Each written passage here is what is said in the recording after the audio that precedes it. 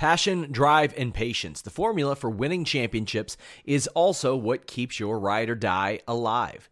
eBay Motors has everything you need to maintain your vehicle and level it up to peak performance. Superchargers, roof racks, exhaust kits, LED headlights, and more. Whether you're into speed, power, or style, eBay Motors has you covered. With over 122 million parts for your number one ride or die, you'll always find exactly what you're looking for. And with eBay Guaranteed Fit, your part is guaranteed to fit your ride every time or your money back. Because with eBay Motors, you're burning rubber, not cash. With all the parts you'll need at the prices you want, it's easy to make your car the MVP and bring home huge wins. Keep your ride or die alive at ebaymotors.com. Eligible items only. Exclusions apply. When you need mealtime inspiration, it's worth shopping Kroger, where you'll find over 30,000 mouth-watering choices that excite your inner foodie. And no matter what tasty choice you make, you'll enjoy our everyday low prices, plus extra ways to save, like digital coupons worth over $600 each week. You can also save up to $1 off per gallon at the pump with fuel points. More savings and more inspiring flavors make shopping Kroger worth it every time. Kroger, fresh for everyone. Fuel restrictions apply.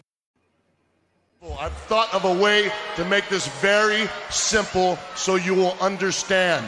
Would you please give me a spotlight? Do you get what I'm saying now? This is not about you. This is about me being in the spotlight where I deserve to be. Hello, welcome everyone to the Spotlight here on Fightful.com. I'm Jeremy Lambert, joined as always by Steven Jensen, and shout out to the Big Dick Dave Batista for the special intro that it created just for us. But Jensen, I do have breaking news here on the Spotlight. Our copyright with Big Dick Dave Batista and the Spotlight intro is up tomorrow. Somebody has swooped in and taken the copyright from us, and now we have to get a new intro. So we will debut a new intro next week. A special intro created just for us, just like the Big Dick Dave Batista one. But that is the last time, maybe, that you'll hear the Dave Batista intro because it has been copyrighted by another show. Very sad. How are you, Jensen? I'm doing good. Big Dick Dave Batista, leave the memories alone. We appreciate the it's the end of an era. But yes, we have a new intro that we're very excited to debut next week on the show. I don't know if we want to give any hints or not, but I'm very excited for who we had to do this. So yeah, I'm looking forward to using that going forward. No hints. Nobody needs to know is a huge, massive star in the world of wrestling, though, on the level of Big Dick Dave Batista. Did a special intro for us. Jensen, we have a big show today. Lots to talk about. First, get some formalities out of the way.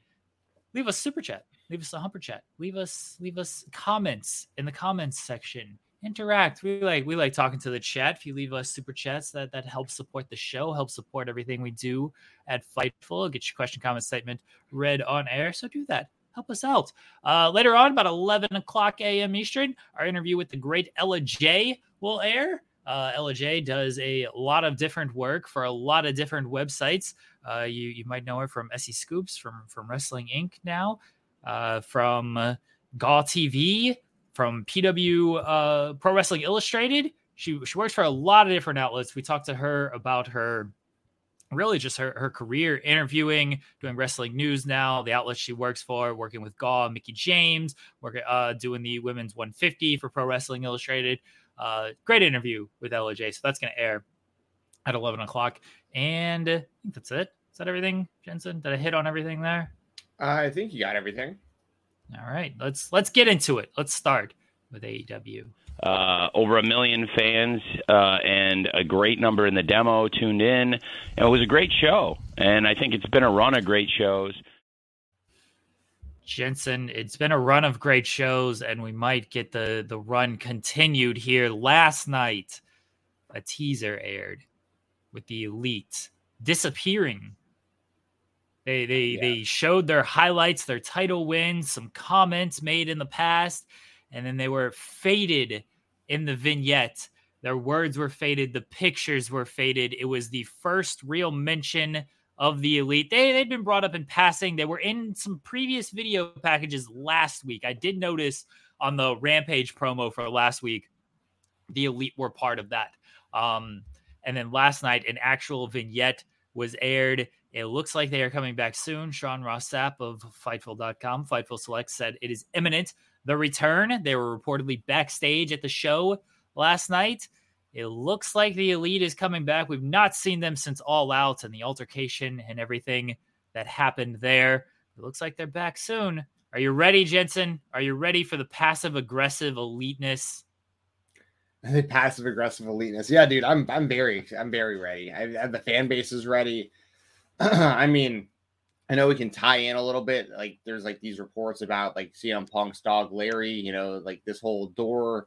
Did it get kicked in? Did it not get kicked in? Did Larry's teeth get knocked loose? Did they not get knocked loose?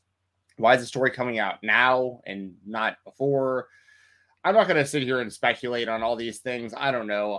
I'm not going to give really my opinion on all that. But I'll say this: if my dog got kicked in the face, like, I'd be pretty pissed off. I don't want to punch somebody. I get that. But I also, once again, the timing is just weird to me. So I don't know. It's all weird. Like, the Elite's coming back. Now we're hearing about this story. There's been multiple stories. So it's all the moral of this, I guess, really is like the Elite's clearly coming back. So some sort of investigation has to have been done. And they feel comfortable enough to bring them back, because otherwise I don't know why you'd be running that video they aired yesterday.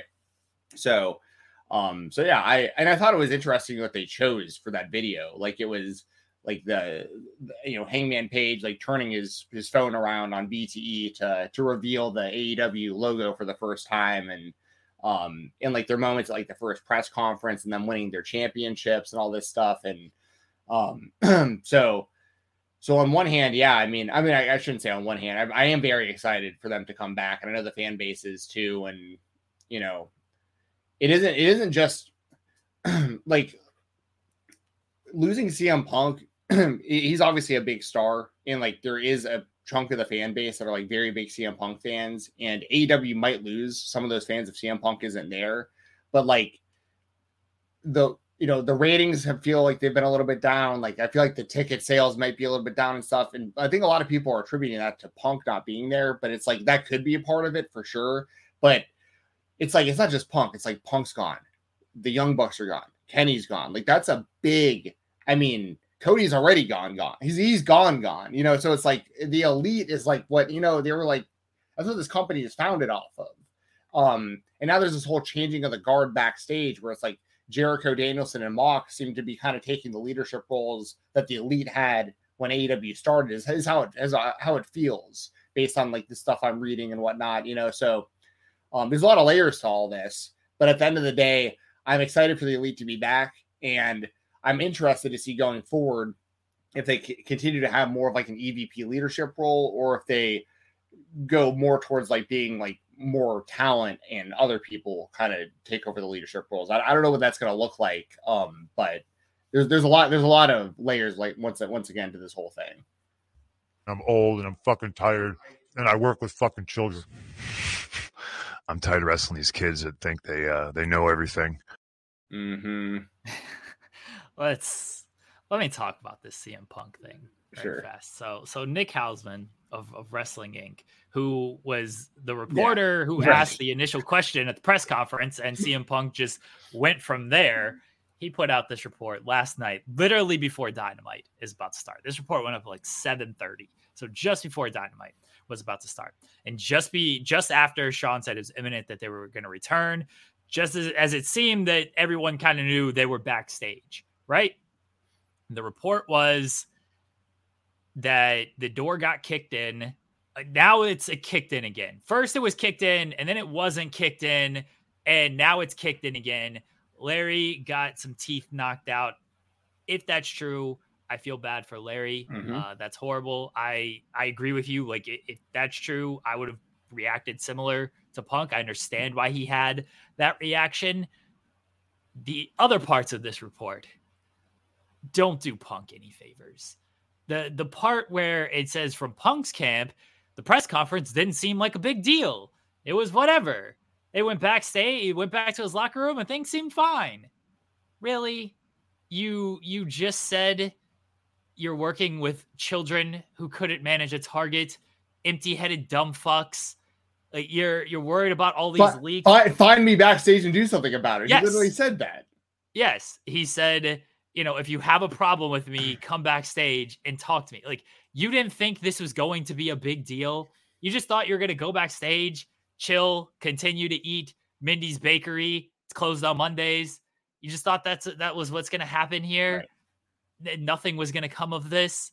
That was odd to me. The more concerning part, the more thing that caught my eye, though, was not that, I mean, look, it was very odd that, hey, this didn't concern me, but like I could see Punk just like, I got it off my chest. It feels good to get off my chest. I'm done. Like I'm done. It's good. I feel good. Everything is fine. Like I could see Punk reacting that way. The other part of this report was CM Punk was worried that Hangman was going to turn their Double or Nothing match into a shoot fight. It was going to be an actual physical fight because of what Hangman said in the buildup to this fight. And so he was worried going into it. Here's my issue. Well, let me just throw this out there before you get into your issue. A former UFC fighter is afraid that he might have to fight Hangman Page. Yeah. Right. Anyway, take that for what you will. Like, I feel like Brock Lesnar doesn't go into a fight like afraid.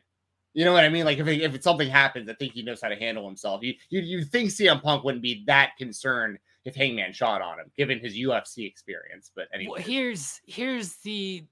here's my issue with this is Hangman said what he said in the buildup. Punk took that a certain type of way. Punk was the one who who said at the press conference, like he threatened the first $1 million gate. So it sounded like Punk, as we talked about before, was considering maybe pulling out of this match. And maybe it's because he had the concerns that he's going to turn this into a shoot fight, right? They did the match. We all saw the match. I don't think that was Punk's best performance. I mean, he messed up the buckshot a couple of times, but they did the match. It went off without a hitch. Nobody shot on anybody. It didn't seem like any liberties were taken on either side of the match. It was a physical match, but most Hangman matches are physical, right? Like that's sure. Hangman Page is a very physical wrestler. So they did the match. It was over. Things were fine. Why come back after your injury and then take your shots at Hangman? Like if you were concerned about it getting physical in that moment and then it didn't, so your concern should have been alleviated there. And now you're coming back 2 months later and then you're starting this shit again. Like Punk he's all over the place with this. And yeah, the timing, we know why it came out when it did. I'm very firm on, it came out on this day at this time just now because of everything going on with the Elite. Because it was dead quiet until yesterday. It'd been quiet for weeks. Like Ace Steel reportedly got fired, and then Punk was reportedly working on a contract buyout.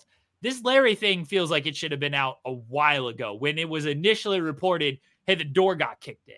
Because the report said that the checkup, which was pre-scheduled, according to the report, this is not something like, oh, let's go get Larry checked out afterwards. It was pre-scheduled just a couple of days after All Out. That's when they found that his teeth got accidentally knocked out. You think that would have come out during this investigation stuff. And Punk's side, even though it said, oh, we were asked to be quiet, and it seems like everybody's been quiet. Like publicly, everybody's been quiet. I don't know who's been talking to who, as far as which side is saying which, but Sean has said like Punk's side initially said kicked in. They pulled back on that a little bit, and now they're back to kicked in. It feels like that would have come out earlier had it been true. I'm not saying Punk's lying. Sure. I am saying the timing of things are very skeptical. Yeah. And I don't think certain parts of that report make him look that good. No, I'm completely with you. And went with literally everything you said. Like, you know, I think a lot of that situation was honestly Punk just thinking that nobody was going to actually step to him, like thinking you just say all that and like no one would actually like confront him about it, and then there was some sort of confrontation and it led to whatever all this is. But once again, I think it's a pretty good sign that they're showing video packages for the Elite coming back. And it's very hard for me to believe they would have done a thorough investigation of this whole thing. And then like, if that was true, if you know, once again, I don't want to like say what's true and what isn't, because we weren't there. It's words versus words, sides versus sides. I have clear bias. You know what I mean? Like I'm very against Punk in this situation. I'm very upset about it as a wrestling fan, kind of where this has all gotten to with him in the company. And I think it really sucks for fans of the Elite, especially fans in particular of Kenny Omega, having to wait for so long for him to come back. They wait for so long to introduce these trios titles specifically for his return. And then like he's there and then he's gone again. And it's just like, you know what I mean? And it's over something like this, like, you know, but once again, I want to be fair about this. Like if what Punk is saying is true, then that changes a lot of the perception of how I feel about the situation. Like if the Young Bucks or Kenny, like if they did bust that door open and Punk's dog did get hurt, like that makes me change my opinion a lot about how I feel about this. But once again, it's suspect the timing of it and like why we've got, I mean, it's been like months at this point, right? Already like that, like almost 2 months. Yeah. Right. You would have thought that this would have been like a major part of that. And if it's true, would that not have been part of the investigation? Like, I mean, I'm sure that like that would have been mentioned during like the investigation of them determining who's going to stay in the company and who isn't, and like how long these suspensions are going to be, and if people are going to keep their EVP jobs or not, and all that stuff. Like, and if you're going to buy out contracts, that's a big part of this too. Like, whatever money they owe CM Punk, they have to decide if they want to just pay it to him and like basically get him out of there, or like make him sit at home like throughout a non-compete, or like bring him back to TV at some point and try to work it out. Like they have like a lot of like really, really humongous decisions to make, all based on, you know, trying to find the truth. The only person in this whole situation that would probably tell the whole truth is probably Larry, and he can't talk to people, unfortunately. So you know, it's just a bunch of human beings. Doolittle up in this bitch. right. We need to get a Dr. Doolittle in there, and here's the thing: people in the chat that would think it's a work. This obviously isn't a work. But I'll say this, as much as I think it's the best idea to just separate Punk from AEW completely, whether that's a buyout and him sitting at home or a buyout that lets him go back to the WWE, I really don't care. I personally would like him out of the AEW at this point, because I think it hurts the company long-term more than it helps him to be there at this point.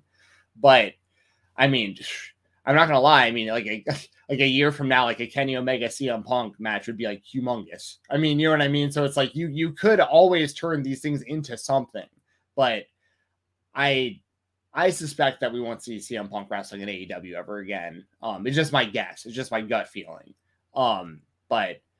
But it looks like the Elite's coming back, so that's good. And then the video was very interesting. Them once again showing them in all these really important moments in their AEW careers and the history of AEW in general, and them like being like faded, disappeared out of those pictures and stuff. It leads me to believe that there's obviously like a bigger story for their return. So where do we think this return video is going? Because as you said, the vignette was them being essentially erased. Erased from this history that they created. I mean, them and Cody, and obviously Tony Khan, they created AEW, and they're some of the most decorated wrestlers in the company. Bucks are 2-time tag champs. Omega's former world champ. They're the first ever trio champions. They have top moments in the history of this company, and then they were essentially erased for a few weeks. They weren't in the intro. They just were stripped of the titles with no real reason. It's just like, hey, we're going to crown new champions. Nothing was really mentioned. And now they run this vignette. Do they come back? And I think people are going to cheer for them. But do they come back with a little fire lit of they hint around being gone, but obviously they can't say anything about anything. So are they like, you tried to erase us. We're back. You took what was ours. We're here to take it back. Like, where are they going, do you think, with this story based on that video package? That's a really good question. I mean, that's like the question, really, outside of like, when will they return? Like, how are they going to do this? I think that for what it's worth, this is pretty obvious, but not everybody follows this. I'd highly recommend if BTE returns, like, definitely watch the first episode of that back. Cause I feel like that's probably going to be the place where, like, even if they can't say things, because that's the other side of this that we have to be fair about. There's probably a lot of people that are involved in this that that legally cannot talk, so like, until this is all figured out, or maybe they can't talk about it at all. They might have signed some sort of non-disclosure to get this all figured out too. So we can't like get upset with like Kenny and the Bucks not saying anything about it, if they don't. But I feel like if we hear anything, I think the best chance, I should say, of hearing like something like real about this would be like through BTE. Like, even if they're joking about it, like, I think they'll address it on BTE to some degree. But as far as the story as I'm coming in, like, I really don't know, but it's intriguing. Just the concept of, like, once again, like, showing them and then showing them disappearing. And I just, I highly doubt the story is going to be anything along the lines of like Tony Khan explaining why they've been gone, like the real explanation to the fans, like but they're clearly alluding to like the Elite disappearing, which also is confusing to like the casual fan base, because once again, I know in 2022 most fans were like, they're on the internet and they're if they want to find something out, they can. But there's definitely a percentage of the fan base, whether it's a small percentage, there are fans out there that still to this day don't understand why Kenny Omega and the Young Bucks were the trios champions, and then they just don't have the titles anymore, and why CM Punk was a world champion. Now Jon Moxley's the champion again, and like they don't care enough like we do to like pay attention to all the backstage stuff. So like they just watch the show, or maybe they watch it occasionally, and they're just like, what happened? You know what I mean? Like they don't know why they're not there. I have friends who are casual fans who just watch the show. They're not online or anything. And they were confused by the whole situation. And then they had to get online, or they ask me and I explain it to them. But yeah, if you just watch the show, very confusing stuff of just like, hey, if you watched All Out and everything that happened there, doesn't really matter now, because we're going to crown a new world champion and new trios champions. And we're not going to really tell you why this is going to happen. I think they got to do some sort of explanation of what happened. And even if I don't think anything outright is going to be said, especially on television, I'm with you. If they're going to do something, maybe they poke a little fun in BTE. But I don't know when BTE is coming back, because not that I think like BTE rubbed people the wrong way, but with this like changeover and leadership and everything, and Jericho and Moxley and Danielson becoming more of locker room leaders, I could see the BTE stuff, the passive aggressive stuff that they do on that show. I could see that rubbing people the wrong way. Obviously, there's certain portion of the fan or the locker room that enjoy that stuff. I mean, Sammy still does his vlog. He addresses like the kinks and stuff. He pokes fun at some of the stuff, like he's stomping on like Eddie's action figure and whatnot. But the Elite they really lean into that stuff. And I can see that being an issue. And I can see Tony Khan. I mean, it's been reported that Tony like wasn't the biggest fan of that stuff in the first place. I don't know how true that is, because I do think Tony like enjoys some of that. I mean, Tony does that shit too. With the whole, when it was talked about that, WWE had the relationship with New Japan, was working on a relationship with New Japan, and Tony releases that video where he basically cuts a promo on the Nick Khan man talking about the relationship with, like, Tony does that stuff too. So I could see Tony not minding it as much as it was reported, but I could also see him being like, yeah, knock it off. Like, or you're definitely not joking about this. This is just something. Don't mention it. Don't joke about it. Just let it go and move on and do your stuff. Do whatever you want to do. Do your storylines. Tell your stories. Don't even bring up this All Out stuff. Jacob Foster says, do you see any chance that CM Punk could be back? My personal opinion, I don't think he's back in AEW because I think this statement that came out or this report that came out yesterday does more harm for him because he is almost drudging it back up. And I don't think, again, certain parts of that report make him look good. And if you try to bring him back now, like I could see, okay, hey, it smooths over or just time heals all wounds type of thing. Maybe he comes back, but now he's again poking things that seem to be a dead issue. And he is again trying to make himself look to be that he was a victim in some sense here. And maybe he was. If the door got kicked in and Larry got teeth knocked out, then he was a victim to an extent.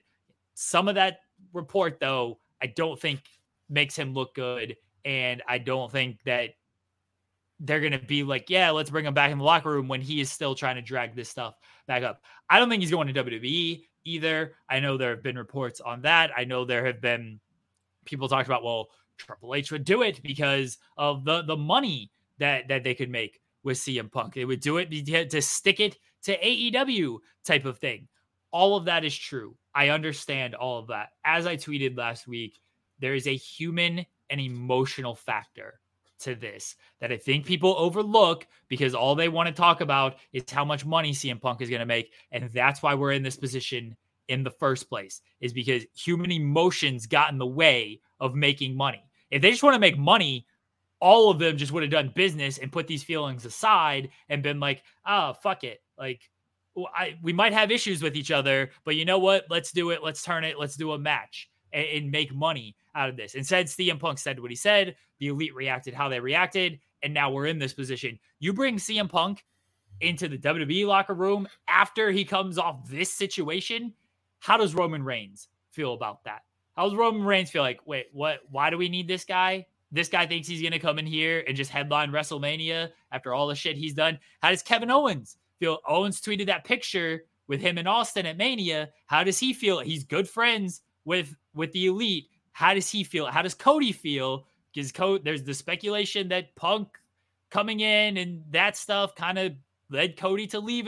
How does a guy like Cody? How does Seth Rollins feel? Rollins tried to drudge up interest on Twitter with Punk when Punk was on backstage and Punk reacted how he reacted. Like, how does Rollins feel about that stuff?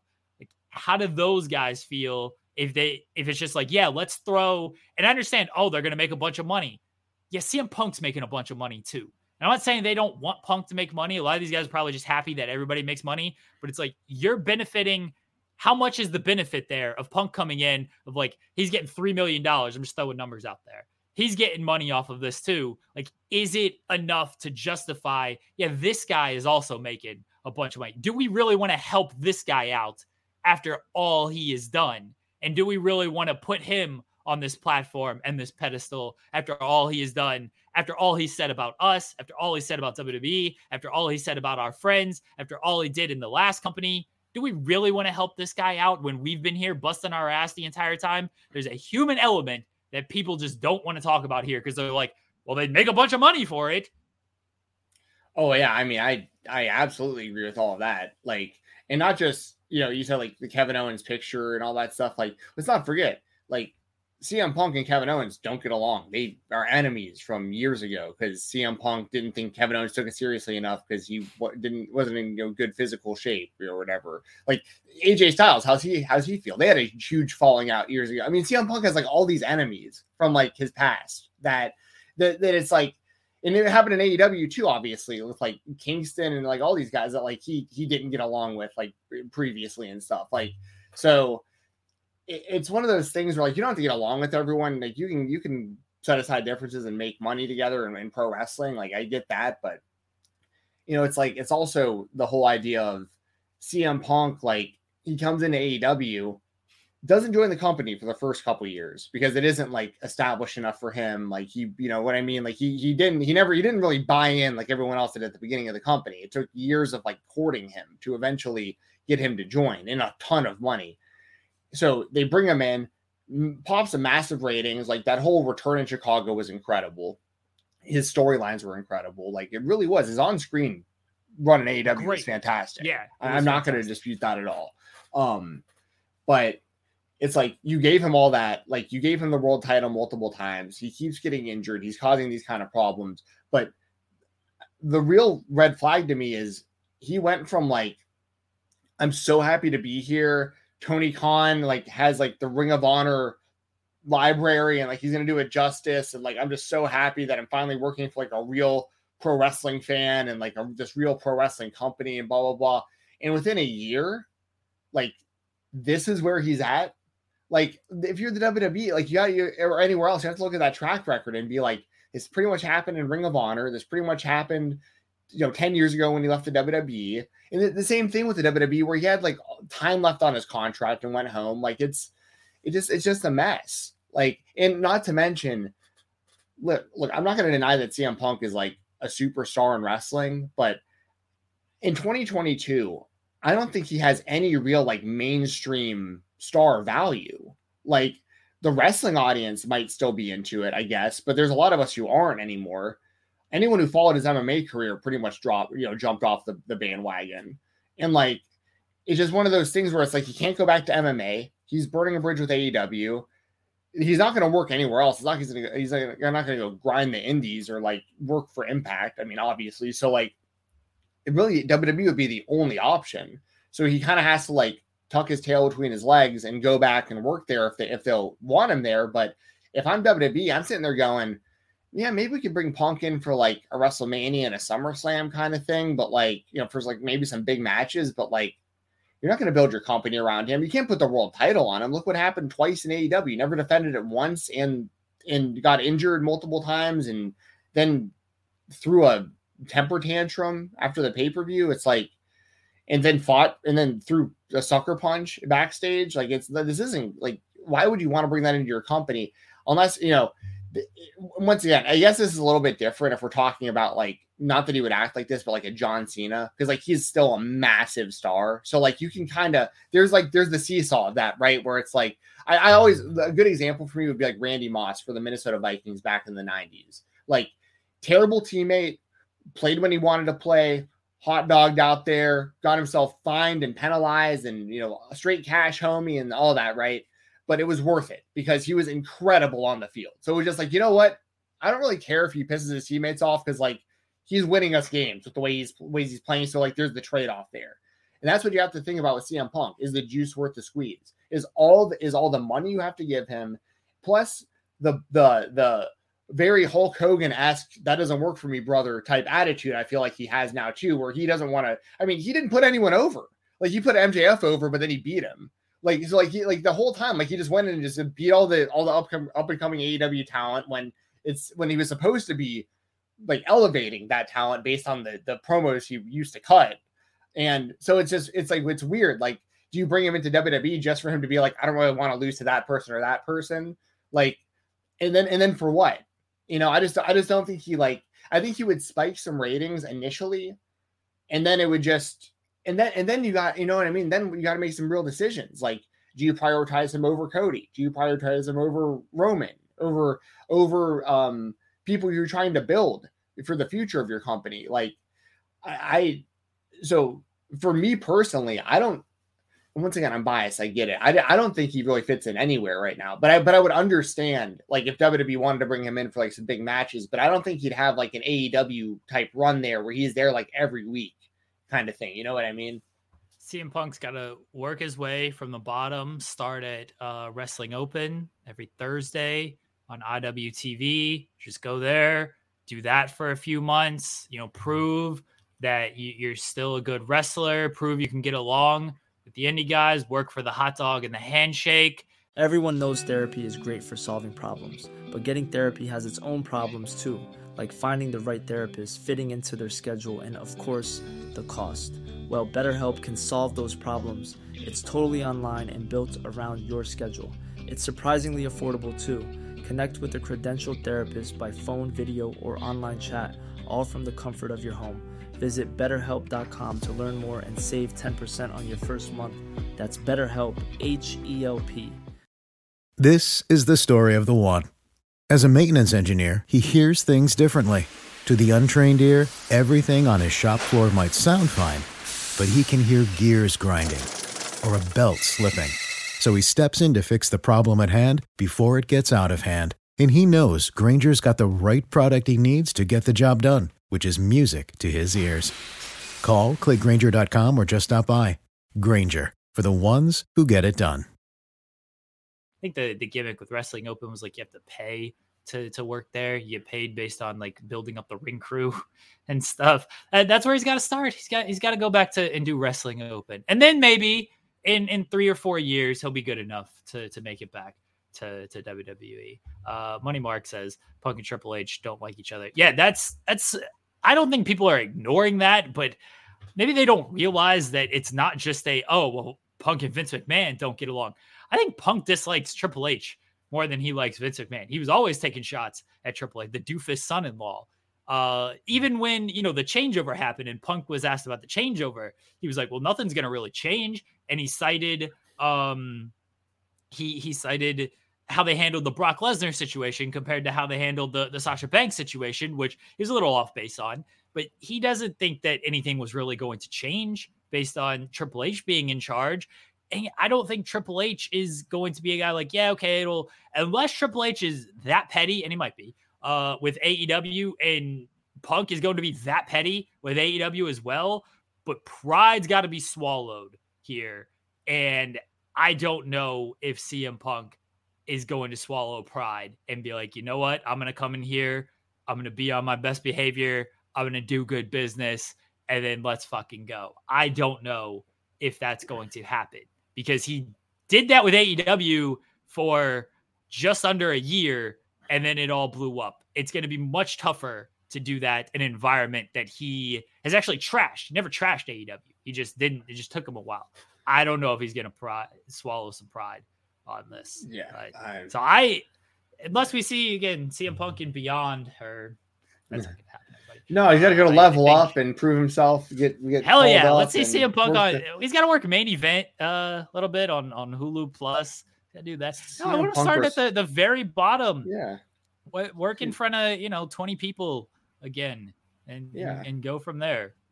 Hell yeah. CM Punk versus Javier Bernal on Level Up, and yeah, I mean, there was one other point I was going to make, but I kind of forgot. But we've probably covered everything we need to as far as it goes for Punk. So yeah, I mean, we'll see what happens going forward. But I'm excited that I know the Elite people are kind of taking sides of like, oh, I'd much rather have Punk on television and things like that.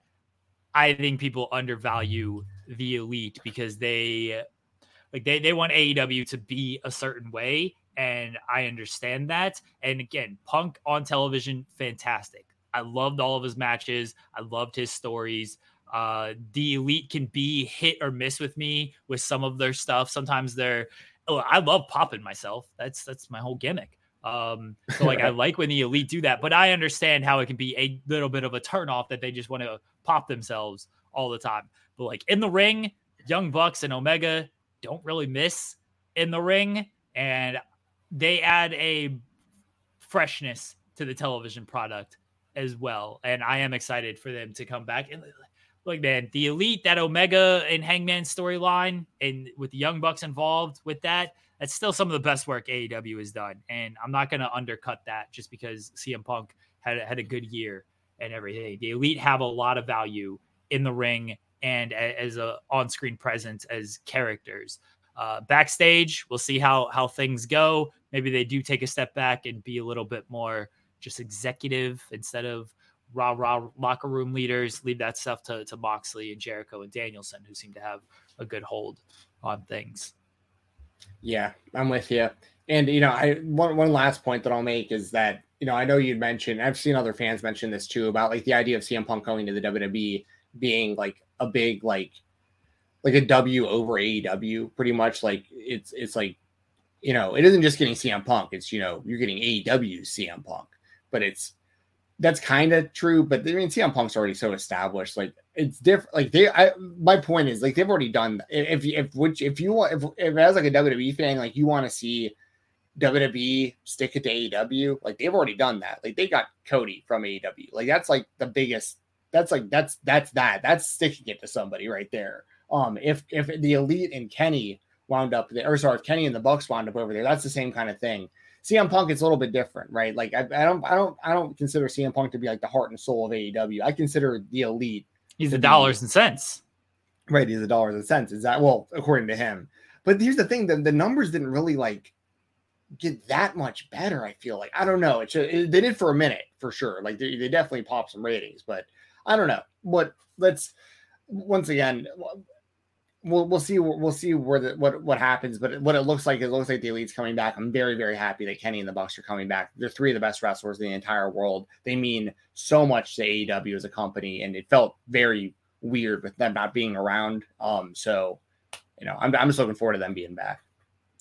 My AEW spotlight is Willow Nightingale. Something happy here on this show. Yes. Willow Nightingale got signed officially on television at Rampage after she defeated Layla Gray. Willow's been working with AEW for a while now on like Dark and everything, and then she's had more of a television presence in recent months. She's challenged Jade for the title at Battle of the Belts, and now she's officially signed. Look, this is a great signing for AEW. It bolsters their women's division. I hope she does not get lost in that shuffle, because we've seen a lot of women come in and just get lost in that shuffle because they're very focused on whatever Britt Baker is doing, and then whatever the title situation is, which now sort of involves Britt Baker.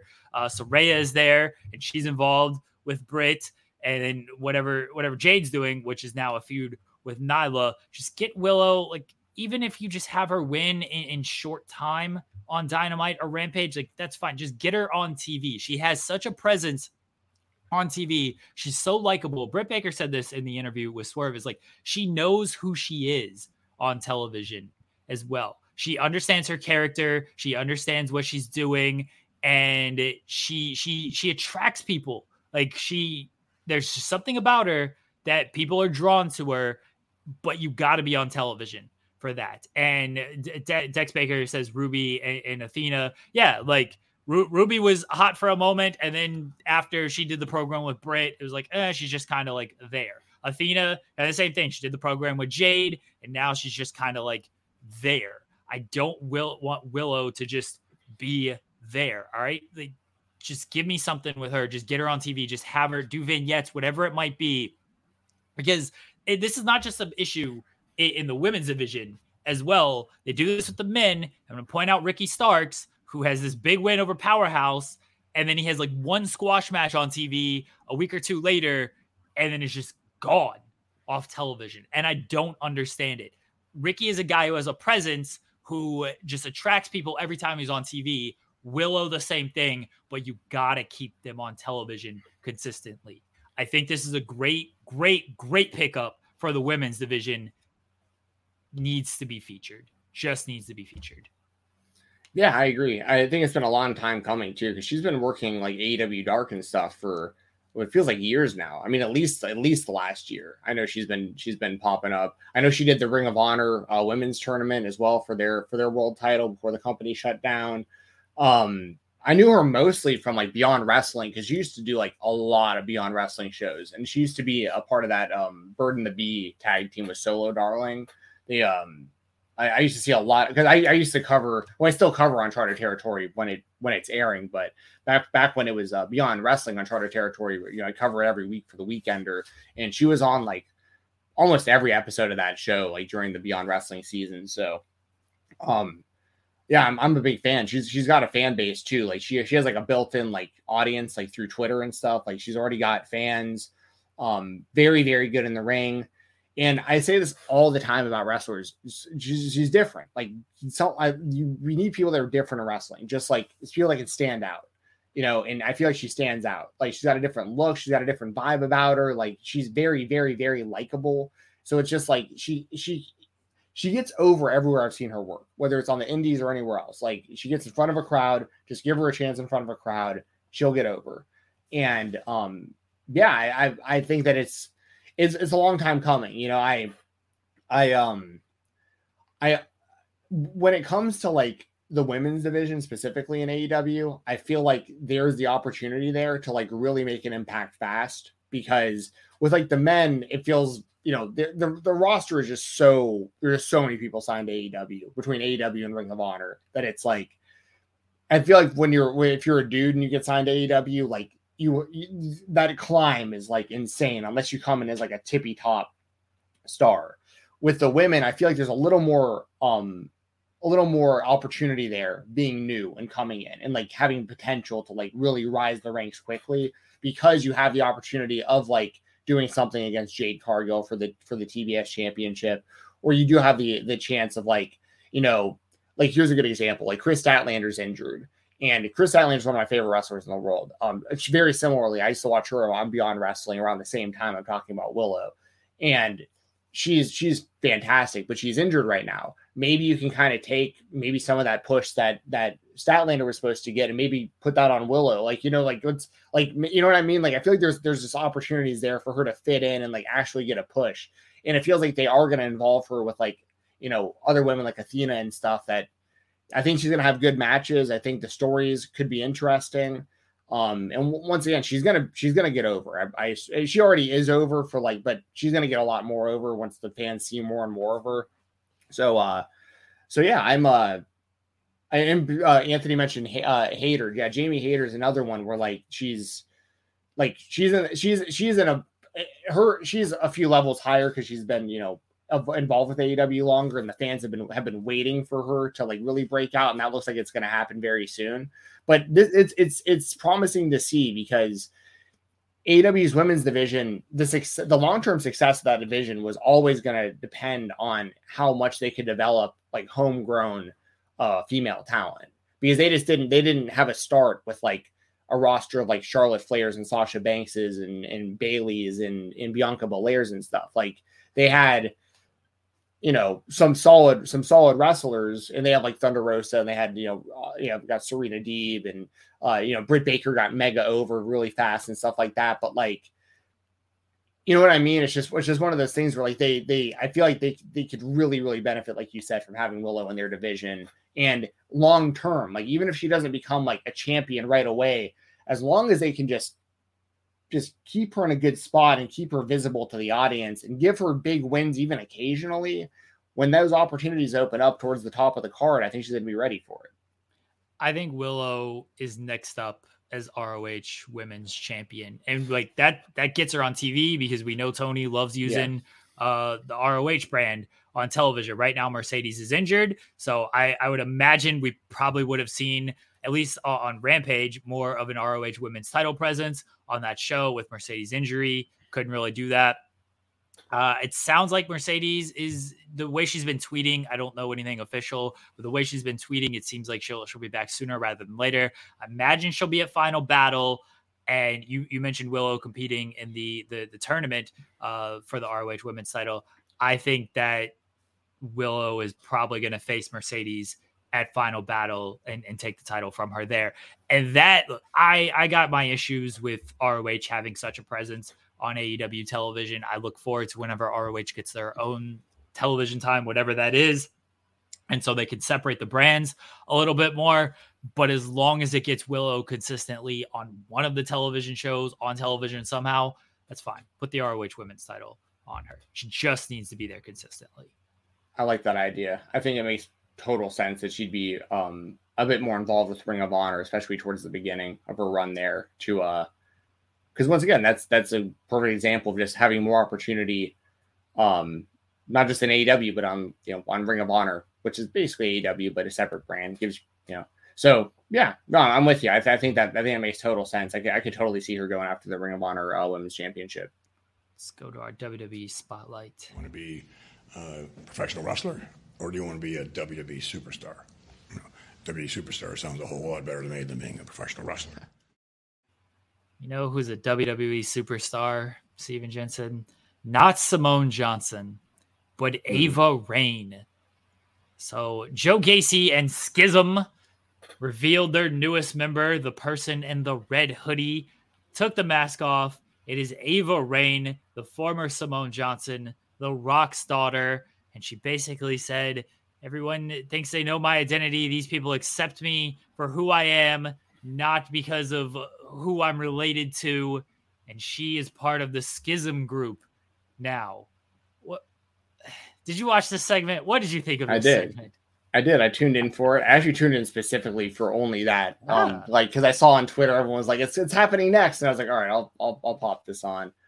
Jeremy, she did it for The Rock. She did it for the people. It was funny because like I didn't know that was her initially. I was like, because she took the mask off, and I was like, "Who's that? Like, what? Like, is this a big deal? Who is this?" And then I realized, because I didn't know the name Ava Raine. I was like, right. And then I was like, wait, this kind of looks like The Rock's daughter, because I have seen pictures of The Rock's daughter before, and I was like, is that The Rock's daughter? And I looked on Twitter, and it was all just like The Rock's daughter is part of Skids, and The Rock's daughter. And I was like, okay, so it is The Rock's daughter. Cool, I guess. I don't know if she's any good. I have no idea. I mean, I'd imagine she's probably fairly new. I know she's been in like the developmental system for a little while, but it is cool. I mean, it's got to be exciting if you're Joe Gacy, because what do they call the dyad veterans? What the dyad now? Yeah. I mean, it's got to be kind of exciting for those guys, because you'd think that maybe they might have like a direct line to The Rock now to some degree, where like she might need some help with something, and Joe Gacy can be like, "Yo, Rocky, how can you help me? How can you help us out?" But yeah, I mean, I don't know. I don't know enough about her at this stage to like make a real opinion on it, but I know that the storyline was intriguing for people, and there was a lot of buzz around who it was going to be. I saw a lot of people think it was going to be Isla Dawn for some reason, and obviously I covered NXT UK, so I was like, that'd be kind of cool, because like so many of the NXT UK talents now, it's so funny to me, because all these people now I see on Twitter, they're like, Ilya Dragunov's awesome. Like, JD McDonough is really good. And I'm like, I've been saying this for years on the weekend or every single Sunday. I'm like, how are people not watching these shows? Like, they're actually really good. But yeah, so that's kind of my thoughts on it. Like, cool, I guess. I mean, how do you feel about it? Is this like, do you know anything really about Ava? What's her name? Ava Raine. Yeah. I tell it's like, what's Ava Raine? Ava The Rock Johnson. I understand. I don't know whose decision it was to be like, hey, let's not use Simone Johnson. Let's not try to tie her into let's make her own person. I don't know who made that decision, if it was a Shawn Michaels call, if it was a Vince McMahon call, because this all kind of happened after Triple H had stepped away. But it could have been his call as well. Maybe it was her call. Maybe she was like, hey, I want to try to build something on my own. Like, that's what she is certainly implying on Twitter when the name change became official. And what she's implying now in this promo is like, she just wants to do it on her own. I understand wanting to go that route, because if you try to draw comparisons to The Rock, if you try to be like, oh, this is The Rock's daughter, like it's almost just setting yourself up. Like, if you're Michael Jordan's kids, like, oh yeah, you're better off just like having a different last name than Jordan. Right. I was going to say Jackson, but then you get compared to, famous Jacksons and everything.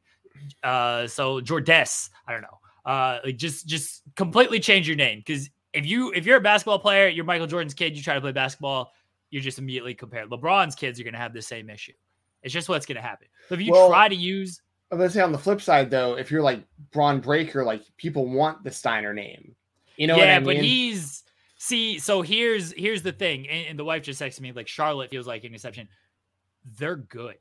I don't know. Yeah, for sure. Yeah, I know. I don't know if Ava Raine is good. That's a good point. Sure. I think that is sort of why she might want to pivot from this as well, because she's been in the system for a while. She's had like multiple knee surgeries. I don't know if she's that good. She's certainly, look, the Rock is The Rock, right? Like, that's top of the top, as they say. So to try to draw comparisons to him, that's a tough one right there. Do your own thing. I don't have much use for Joe Gacy and the dyad and the schism and everything. These spooky gimmicks and cult gimmicks, they do absolutely nothing for me. They're doing this shit with Scyther or Scripps or whatever the fuck the name is. Like, I don't have time for this. Judgment Day is wearing thin on me with their stuff as well. Like, I just don't have time for this stuff. We'll see what happens with Ava Raine. I don't know if she's any good in the ring. I don't know if she's going to wrestle that much. she has like a little bit of a presence about her. They can protect her sort of with just like, oh, it's the gimmick that she's doing. So she doesn't have to like, they can do like the weird WWE speak promos and use the words that they think are like big and over people's heads, but really it's just to make up for the fact that they aren't really saying shit. Bray Wyatt used to do that all the time. Bray Wyatt wouldn't actually say a damn thing, but the way he talked and the tone he would use and the words he would use, people are just like, oh, Bray Wyatt's dropping knowledge out here with these words he's speaking. It's like, Bray Wyatt ain't saying shit and he keeps losing all these matches. He ain't doing anything. So they can protect her in that way. I'll let it play out. I ain't super high on this whole thing though. Yeah, that's fair. Yeah, I mean, like the Joe Gacy stuff, I'm interested to see where that goes because it felt like he had, like you mentioned Bray Wyatt, like he draws like very, very clear comparisons to Bray Wyatt with me, with like the original Wyatt family and like his delivery and even like his family with the dyad and stuff. Like it has similar vibes to like Harper and Rowan in a lot of ways to me and stuff like. And now that Wyatt's back is like, where do you go from here with this guy if he's basically doing Bray Wyatt, but they have the real thing back now, you know? But I will say, I do like Joe Gacy. I've been a fan of his since like CZW. Like I actually think I am shocked that he has worked out this well in the WWE system. Not on him. Just I didn't think the WWE system would have any idea of how to utilize him. So I actually am a fan of what he does.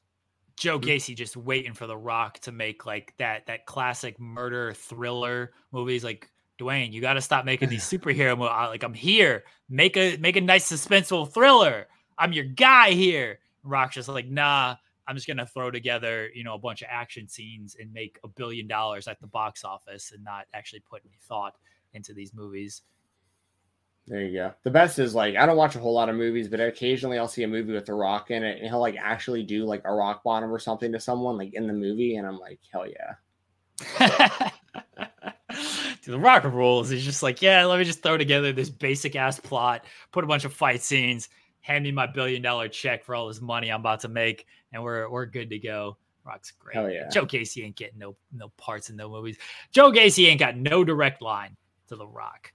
All right, Ava Rain's gonna call and be like, Dad, you know, I'm doing a cult gimmick right now, and they're asking me to do this, and Rock's like, oh, what you want to do is just mention family and just beat people up. Just talk about sticking heads up asses and then just beat people up. That's all The Rock does in his movies. And I noticed, mind you. Yeah, well, yeah, I guess. I tried watching Hobbs and Shaw, and I was like, it's just too much for me. I just can't. Oh no, this. You're not going to disparage. But we're not disparaging the Fast and the Furious universe, dude. We could do a whole hour plus on just my thoughts on Fast and Furious franchise. But they better be good. They better be good thoughts. Oh, okay. We'll get into that another day. Everything after Tokyo Drift, I think, is just garbage. Everybody, I'm looking for a new co-host for the Spotlights because Steven Jensen has disparaged the Fast and the Furious franchise, the greatest film franchise of all time.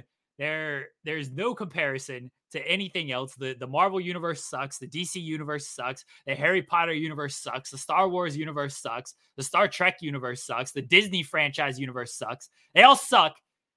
The Fast and Furious franchise is the greatest franchise known to man. Well, maybe one of these days we'll throw up the Steven Jensen addresses his enemies logo, and I'll give you my thoughts on Fast and Furious. But I also noticed Ava Rain with the contact lenses too, so that made her spooky. That always right? adds the element of spooky. Just throw some contact lenses in there. Yeah. Anyway, we can move on. Well, no, so no, Dex Baxter, Dex Baker. I mean, can you pull up his chat real quick? Yes. So. It says, this man said after Tokyo Drift, as if Tokyo Drift was good. LOL. Dex, I'm with you so as those movies were coming out, like I liked the first one because you got to remember I was in like middle school when these movies first came out. I want to say we both would have been like in middle school when the first Fast and Furious came out. I think I saw the first one, the second one, and the third one all in theaters, right? Like first one I really liked because it was like an actual movie about like an undercover cop with like this underground racing scene and like thieves.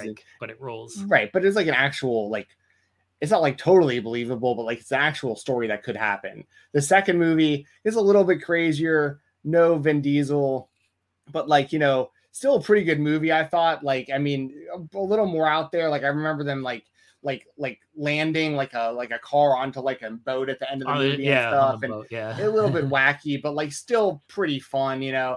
At the end, you know, we hungry, they stole the money. It's like, okay, cool. Third movie, Tokyo Drift, I took a date to. I remember this, and we both looked at each other the entire time like, this is lame as hell. Like, I'm very sorry for bringing you to this. But after seeing all the other Fast and Furious movies and going back and revisiting Tokyo Drift, I think Tokyo Drift is actually, in comparison to the rest of the franchise, I think Tokyo Drift is actually really good. Except for how they tried to make like the main character like a high schooler when he was like 40. Like that was weird. But anyway, that's so out of topic. I don't have that much time before I have to clock into work. And I kind of don't want to let you get a word in because I know there's a lot you want to say about this. We should save it. Fast and Furious is about family and following your dreams. And if you have an issue with that, I have an issue with you. That's fair. Okay. All right. Wesley won the NXT North American Championship at NXT Halloween Havoc. He won a ladder match because Shawn Michaels loves his damn ladder matches. I thought Wesley put in a great performance. He looked like he got murdered when he got thrown onto the announce table and slid off on it, but came back to win. Wesley, good for him. He was part of not the Rascals, MSK, and then his partner, did what he did. But good on Wesley. Getting this victory, and now we'll see what happens with the North American title. Where are you at on this Wesley victory? I'm happy. I'm very happy. He was put in a not great situation, you know. I mean, you said like his partner, and there's still a lot of like murkiness around that, to be fair. Like I don't want to talk a whole lot about any of that, but like, you know, the rest of the Rascals are all, you know, together again out on the indies. You know, Myron Reed back with those guys too. But a lot of people forget that Myron Reed is the fourth Rascal. He just didn't go to Impact with the rest of those guys when they went. But I think for Wesley, it's like, and obviously, you know, Trey Miguel's killing it, doing what he's doing. I mean, like they're all having good runs. But for Wesley, I'm just very happy for him because like he came in as a tag team guy and with the big tag team push, and that was clearly the plans for him, was like to have a run as a tag team. And that changed, and it was just him, and they had to figure out what to do, like what direction to go. Like, does he stay in the company? Do you pair him with someone new and try to make a new tag team? Do you just invest and have faith in the dude and just say, you know what, we believe in you individually. Let's see what you can do as a singles performer. And that's where I think they're at with it. Like they see he's talented, he's charismatic. Once again, he's different. He's got a different look. He's got a different type of move set, different. You know what I mean? Just give me something that's different. And he thinks outside the box. All those guys do with the Rascals. Like they're always thinking outside the box and like innovating. And it's just the perfect timing. It was like they vacated the championship because of the whole Solo Sikoa thing, which was just weird in itself. But it was like the perfect opportunity to start fresh with a brand new champion. Like to go back to Carmelo Hayes would have been fine, but like I feel like he's going to be main roster soon enough. So it's like, why not throw an opportunity to Wesley? And I think he's going to have a good run with the belt. Like so I'm very happy for the guy because once again, it was a situation where he came in with a lot of momentum, was doing really, really well with his tag team. His partner's no longer there. Now it's, what the future is very uncertain. And now he's holding, the NXT North American Championship. And that's a title belt that's synonymous with like having to go out and have good matches, which I know he can do. So I'm looking forward to his run with the title. It should be good. They put a lot of stock into the North American title. I don't understand that whole Solo Sikoa thing. That was very weird. I feel like Carmelo it would have been fine to go back to him. I feel like he's main roster bound. There's, speculation that he might be the member of Hit Row that comes up on Friday. We shall see about that. But Wesley he's a good wrestler. And it is good that he's found some footing after being split with MSK because his partner messed up. So it's good that he's able to stand out as a singles guy now, and it wasn't just like thrown back into a tag team. So I'm looking for it. He's gonna have great matches like that. That's just known. He's just gonna have great matches, and I think a lot of times that's just sort of what they want out of the North American title. Where he does as a character is where, you know, what he can do to stand out there is like, okay, how's his character going to be? Is he just a great match guy, or is there going to be a little bit more to him with a character with this title run? So I'm looking forward to it. It should be good. Hopefully they give him some good people to work with, some good material to work with as well. I believe that they will. I think he'll have banger matches, and this will breathe new life into his career. I think I think people will view him as like a potential single star in the WWE system going forward if this is a successful run. And I have no reason to think it won't be successful because he's super talented. On to our other spotlight. Our product is what it is. We're going straight up the middle. Well, one thing that the NWA product does not do is empower women, because I don't think they have enough television-ready stars for Empower. But you know who is television-ready? And they're going to be on MLW Fightland.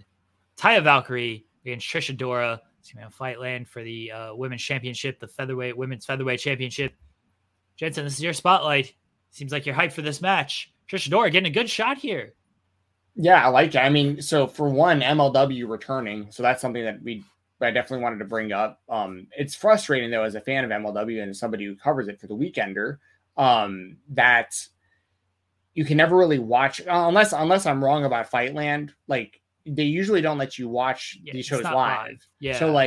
So you by the time a lot of this airs, it's somewhat obsolete, or like if you want to know the results, I mean, even if you don't want to know the results, if you're on Twitter, you're going to inevitably see something pop up probably about the results from the show, whether it's a fan that attended live or MLW themselves, like promoting something that might've happened or something. So it's like, it's frustrating because MLW should have a lot more buzz about them and they should have more of an audience, but they're shooting themselves in the foot and pigeonholing their growth by not. It's similar in some ways to like PWG, where it's like, why are you still doing a model where you're like selling DVDs like 6 months after the event happens in today's day and age? Just stream it live. This is insane. Or if not live, like stream it like the next week or something. Like it gets so. So yeah, that's, you know, but I just want to throw that out there. MLW is coming back soon. They do have really good talent on their roster, season after season, and I'm sure this will be no different with Fightland. And yeah, the main reason I brought it up though was, for one, yeah, MLW is coming back. For two, Taya Valkyrie, featherweight champion. She's going all over the place, killing it in all these different companies, winning titles, you know, just doing a great job. And the main thing I wanted to bring up was Trish Adora, because we're actually talking about her a little bit in the interview with LJ that you're going to hear at the end of the show. But Trish Adora, super, super talented, has been for a long time, all the way up at number 50, I think, this year on the PWI 500, like the main 500 list. And I think she was 44 the year prior, with no mainstream wrestling exposure. Like she doesn't work any like AEW Dynamite, doesn't work WWE, really nothing. I mean, not even really like Impact and stuff. So it's like she's done as well as she has and gained the notoriety she has based like pretty much strictly off of working independents and being the diaspora champion and everything. And so it's like, I think that's it's really cool to see like MLW bringing her in, because it's her big MLW debut immediately in a title match.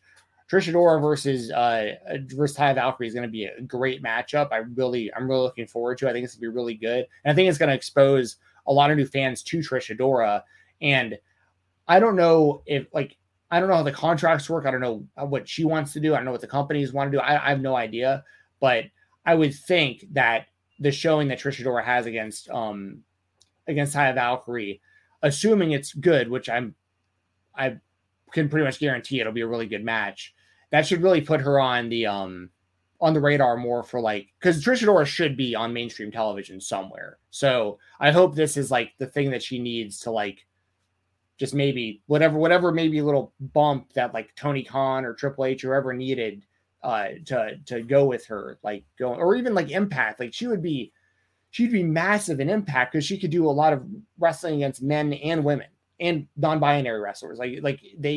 She could be right there with Masha Slamovich and Jordynne Grace doing what they're doing in Impact Wrestling. So I just hope that this is like a big kind of like breakout moment for Trish Adora against Taya Valkyrie at MLW Fightland. It is weird that Trish Adora is not signed to one of the bigger promotions, because she is a name along with Willow for like the past few years that a lot of people have just talked about, of like, why isn't this person signed? Why isn't this person signed? Now Willow, of course, just got signed, but Trish is still, she's still out there. She's still a free agent. I don't know if she's signed officially with MLW. MLW contracts are a weird thing anyway, to where even if you sign, it seems kind of easy to get out of them.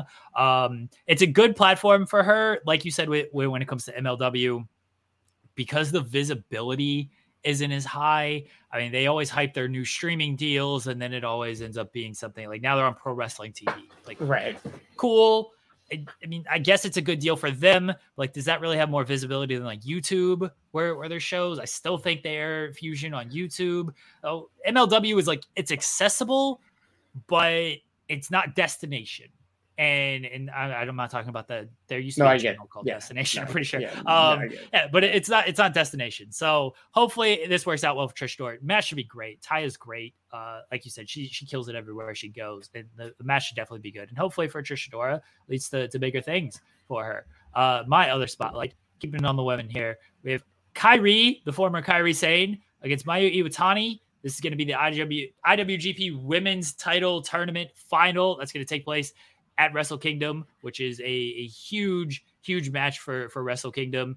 Still a while away, but New Japan has introduced the IWGP. Actually, it's going to be a historic crossover. Sorry, I apologize that I messed up the event that this was. I do think there is going to be a women's match at Wrestle Kingdom, though. But they're going to crown the champion. New Japan is introducing pretty much a women's division here, and we're getting the former Kairi Sane against Iwatani. Like, I'm not going to pretend like I'm this huge Joshi expert or anything like that. I know some of the women. I've seen some of them wrestle. I watched Kairi against the alpha female, the former Jazzy Gabbert. I watched Iwatani against Utami.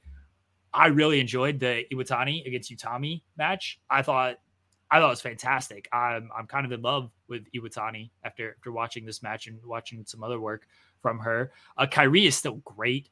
They told a good story with just big against little, little clunky in some spots, but Kairi, her elbow is still the best in the business, in my opinion.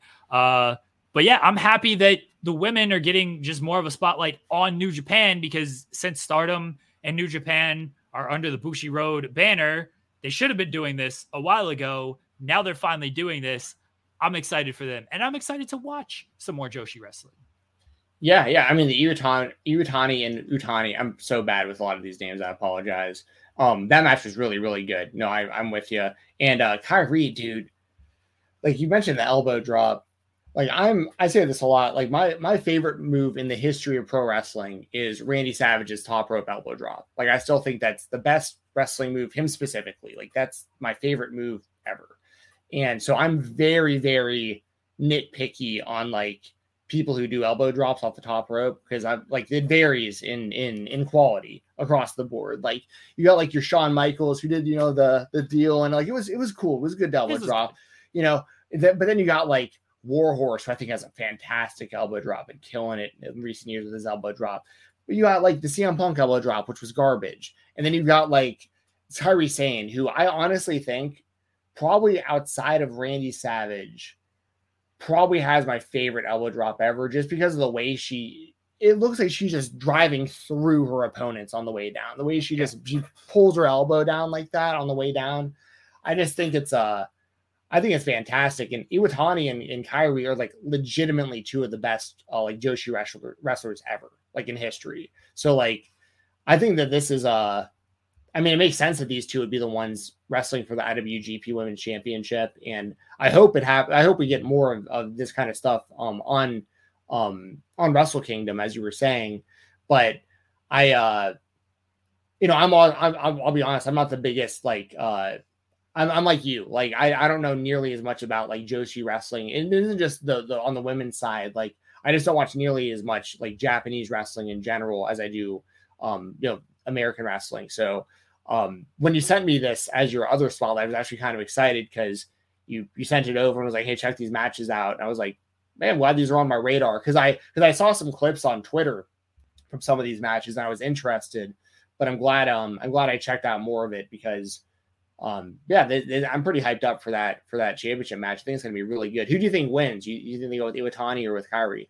I think they go with Iwatani. Kairi seems like the easy pick, at least for like American fans, because we know Kairi from WWE and everything. But I think they go with Iwatani. I want to say one thing about Iwatani real quickly is some of her counters are just like the counters she were doing. Yeah, they were so good. So good. She did the I like to call it the Rey Mysterio counter, but like where they're going for the Razor's Edge or the Gory Bomb and turns that into a Hurricane. That's such a cool counter. Like it's such a cool counter. So yeah, she had some really, really impressive counters in this one. But that's a great match. Iwatani against Utami. And I suspect Kairi and Iwatani is going to be great. If you do want a more expert opinion on Joshi, you can go on Twitter at Church of Joshi. Our pals Alex and Kayla, Queen of the Ring, Kayla Vision. They do Church of Joshi stuff. Scotty Wrestling, he does a Joshi podcast on FightfulOverbook.com. He also does the results and Joshi Journal on Fightful.com. So there are like actual experts who cover and keep up with the Joshi stuff. This show, we like to learn about new wrestling that maybe we're not as familiar with, and it helps us. Hopefully it helps you guys a little bit as well. And go check out those matches though. And I am excited for the crossover with New Japan because I will be watching more just because I watch the majority of the big New Japan events. So I'll be watching more Joshi as a result of that as well. It's a long time coming. I know Kevin Kelly has mentioned that he's wanted to do English commentary for Joshi because he wants to introduce American fans to the Joshi wrestling. So yeah, go check that stuff out from Stardom. I have to find the Indies Spotlight bumper here so Nick Gage can give his shout outs. I'm going to give a big motherfucking shout out. Indie Spotlight, Steven Jensen. Mine this week was Alec Price against AC Mack from Wrestling Open. Turn the page. This is a big match. You know more about the history than I do, but AC Mack, the IWTV champion, and Alec Price, he's been the staple of Beyond Wrestling. This is part of the sort of North versus South battle, I believe, here. AC Mack holding the title and then uncharted territory going to the South where it was mainly always up in the North. AC Mack traveling to New Jersey for this match. I was excited for this match. Not going to lie, Jensen. Finish left me a little disappointed. Some of the work left me a little disappointed. Becca came in, caused the DQ. That's how this match ended. Was not the big blow off I was hoping for here. What did you think of this match? Yeah, I was kind of surprised when you chose this as your spotlight. Now, I'm not going to roast this too bad because, like, I'll probably see AC Mack this weekend at Battle Slam. So, like, so if he's watching this, AC, I'm a fan. I love you, dude. I thought the match was fine though, for what it was. It's just the finish fell a little flat. Becca came in, hit Alec Price with the chair. The chair shot was weak. I got to call that out. I know, and I think that hurts it sometimes. Like, I'm not one of these people out there that's like, I think people should be taking, Matthew Justice unguarded, unprotected dome, chair shot. Yeah, chairs to the dome for funsies off the top rope, like every match. Like I'm not saying to do that. Listen, I love Matthew Justice too. If you happen to see this, I'm not roasting. I'm just saying like that you don't need to be doing all of that, in my opinion. But you do need to lay it in a little bit. I even saw it on I think it was on Raw a couple weeks ago. I saw Mick Foley talking about the Miz, like not laying his chair shots in when he hit somebody the other week in the back with a chair. Loomis, yeah, he was like kind of weak on the shots and stuff. So, you gotta. I feel like Becca needed to lay it in a little bit better. Don't know really who to blame, but I feel like I gotta put it a little bit on her. But I think the match was once again, I thought the match was fine for what it needed to be. The story is interesting, like you just said, with AC Mack being the IWTV Independent Wrestling World Champion. Alec Price, still the Southern Underground Pro Bone Storm champion, but he is not a Southern wrestler. Obviously, that's a big part of this. Is like Alec Price has the SUP championship, which is out of Nashville, that he won during Uncharted Territory, which is out of Chattanooga, Tennessee. But he isn't really a SUP wrestler. But AC Price is a former SUP champion, so like there's a lot of crossover between like SUP and Action and SCI and Beyond and Wrestling Open, and how like it's cool how these worlds are all these like territories are all kind of like meshing this like just like multiverse or whatever. of independent wrestling. But no, I'm with you. Like, I would like to see a clear winner. I think it's pretty clear we'll see this again. And they're really building Alec Price. Like, I could see Alec being the next IWTV champion potentially. They have a couple good options there to succeed AC Mack eventually. And I love AC Mack as a champion. I'm not calling for him to like lose the title necessarily. I'm just saying the Alec Price is a good option if they want to go that route eventually. But maybe they're setting up Alec Price versus AC Mack versus Becca in like a triple threat or something. Or I'm not really sure. But I didn't like the finish either for what it's worth. So I picked this as my spotlight because you got me hype about this independent wrestling stuff. We've had AC Mack on. Alec Price is about to make his debut in MLW as well. I was excited for this match, and then we watched it, and we got to call out some stuff that maybe we don't always like on this show. And because I was so excited for this match, and I was a little disappointed by it. I hope the rematch, assuming it happens, is going to be better. I do like Alec Price and AC Mack as performers, but sometimes it just doesn't work out, and especially with that finish, a little flat there. Your spotlight, Indie Spotlight, Steven Jensen, Nick Wayne and Jordan Oliver against the Bang Bros from Freelance. Don't Look Down. This was an excellent match. Just all action all the time. Bang Bros pick up the victory. We're talking about, we mentioned Iwatani and like innovative counters and stuff, just innovative tag team offense from these two teams. Bang Bros, I've seen them live. They're great. Like, they're a fun tag team. They really are. Don't Google them. But unless you do Bang Bros wrestling. Yeah, I guess. Even then, you might get some results you might not want. You might not. And I only say that because obviously, like that's like the inside joke. They say that on commentary a lot too when they come out to the ring. They're always like, "It's the Bang Bros. Make sure not to Google that, kids." No, this match was fantastic. This was probably my favorite tag team match of the year. I mean, on an independent level, it's definitely my favorite tag team match. I'd have to put it up against like some major, like AEW matches and stuff like that. I'd have to really think about it on the grand scale. But on an independent level, this is the best tag team match I've seen all year. This was incredible stuff. The Bang Bros, August Matthews and Davey Bang. They've been flying under the radar for a long time now, and like they're really starting to like really break out. I feel like, which is there might be a little bit of a ceiling with the name. Like they might have to figure something out there. Yeah. Which I'm I get that. The Bash Bros, although that might be copyright. Yeah, the Mighty Ducks already got dibs on that. But yeah, I mean, and then of course the young pillars, Nick Wayne and Jordan Oliver, two of the best in the game right now. Like I say it often, I think Nick Wayne and Billy Starks are going to be the two biggest wrestlers in the entire world. I mean, it's just a matter of time, like, and probably sooner than later. I mean, both are like 17. Like by the time they're both like 23 to 25, they'll probably be like the two biggest stars like in all of wrestling. I think that'll happen pretty fast because they're so insanely good already. So like Nick Wayne, man, he's just incredible. And then Jordan Oliver, I've been saying it a long time. I think Jordan Oliver, probably should be the next GCW world champion based on the story and him helping like rehabilitate Nick Gage to like for his return. Or I shouldn't say rehabilitate, but he was rehabilitated. Like it was like he had the knee injury and he needed to get back to the weight room and stuff. I don't want that to sound like rehab, like a different type of rehab or something. Right. But and it's cool because like the young pillars, I like when Oliver and Wayne, like they wore matching gear, like they were very unified as a tag team. I like that they have this tag team career because it looks like they could be the next GCW tag team champions too, based on how things are going right now. So I love how they're having all the success as a tag team, but individually having like running parallel, they're having really successful singles careers too, and not just GCW and all these other companies, Freelance being a great example. So great match.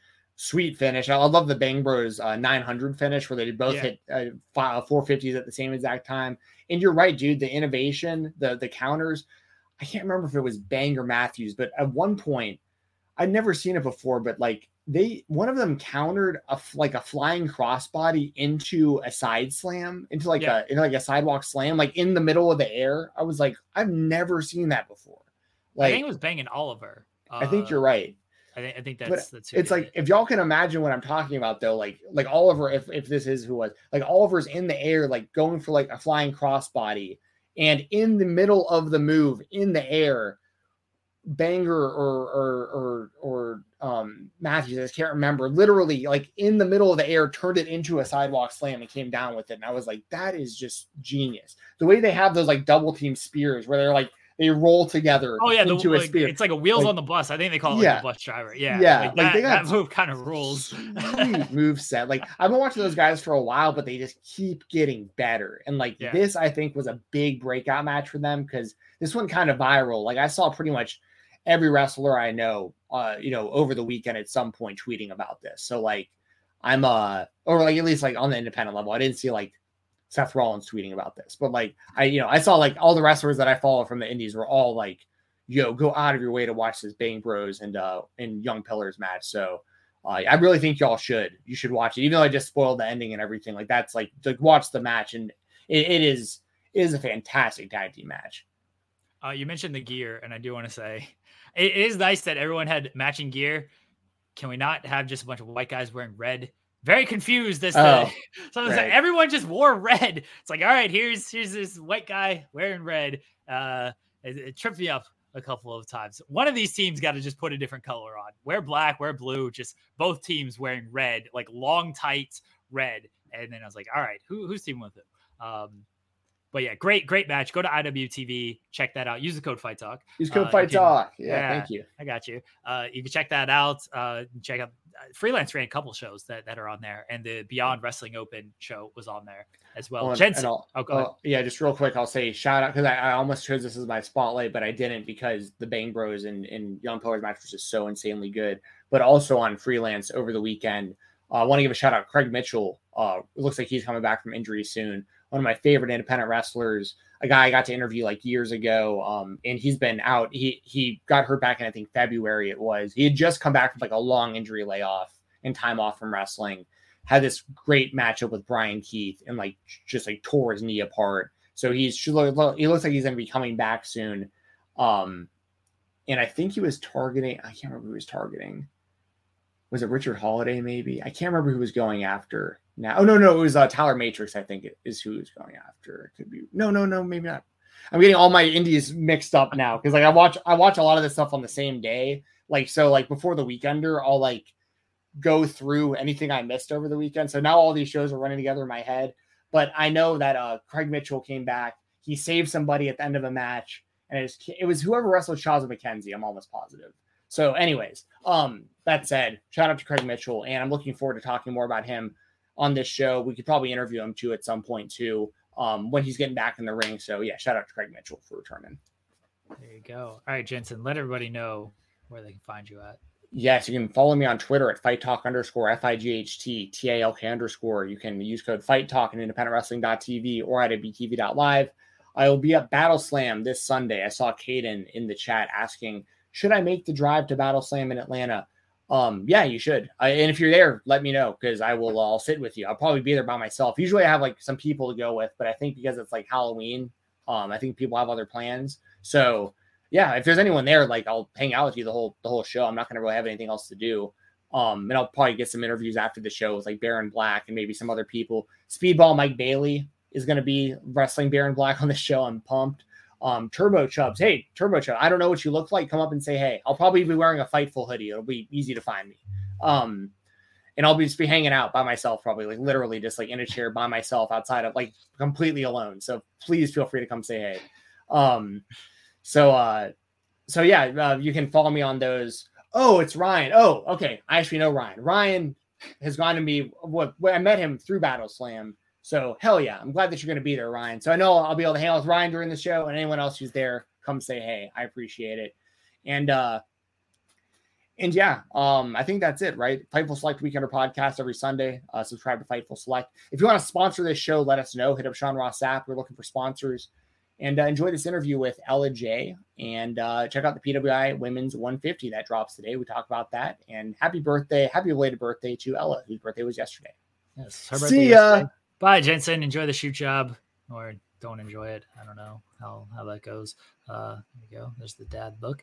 Yes, Ella J, the PWI 150 did drop today. You can actually go to Fightful.com right now and see who the top 10 is. See who took number 1. We talk about that a little bit with Ella J, but because this was recorded before it dropped, she could not, give us any spoilers or anything like that. But we did talk about her writing for PWI Women's 150 and just PWI in general. We talked about, again, her Gall TV, which is the show with Mickie James, SoCal Val, and Victoria. Talked about how she got involved with that. Various interviews she's done over the years. She's interviewed a lot of wrestlers over the years. Talked about that.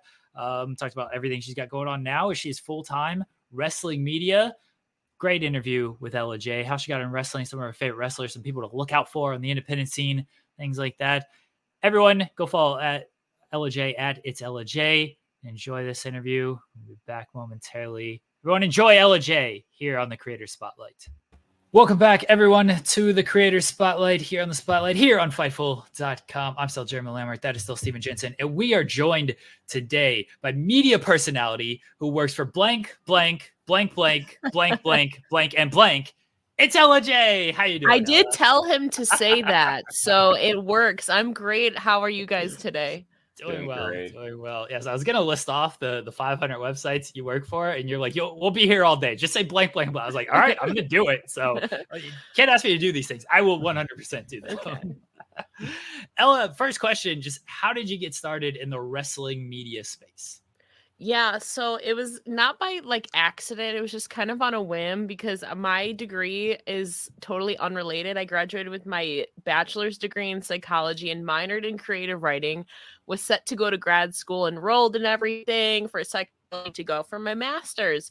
But then I was like, I don't really know if this is exactly what I want to do because that's more debt and you get even less aid in grad school. So I was like, maybe I'll take a break, maybe a semester or a year off while working the same shoot job that I just left a couple years that I just left recently. So I was there for 6.5 years. I was like, I'm just gonna work, and I was part of the wrestling community at that time, but I was like, I'll have so much free time outside of work now. And I had seen you guys have had my good friend Samira on here before. Mm-hmm. She was killing it and doing interviews in that time, and also people like Chris Van Fleet and Alicia Toot were into podcasting and interviewing. I was like, I love wrestling. I've been part of the wrestling Twitter community for a couple years now.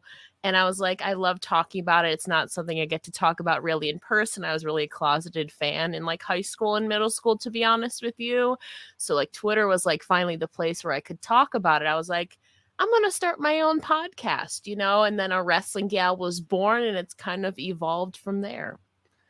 Yeah, very relatable. I'm sure there's a lot of people, ourselves included, and people listening to this right now, closeted wrestling fans growing up most of their lives. Probably even more difficult for women, to be honest, because it's even less likely you'd be into wrestling. And then I'm obviously, I'm big on education and everything. I know you said that you kind of passed up a master's degree, it sounds like, to start, kind of the getting the ball rolling. I have a bachelor's degree. I don't think that it's one of those things necessarily. It depends on what you want to go into, right? And I think that I was listening to an interview recently that I thought was really interesting. I don't know if you guys are familiar with Carl Jacobs. He's in the Mr. Beast videos and with the streamers. Yeah, I watch Carl. Yeah, and that whole group. Yeah. So Carl, I've heard him in interviews before talking about how basically he was going to college and trying to become a video editor.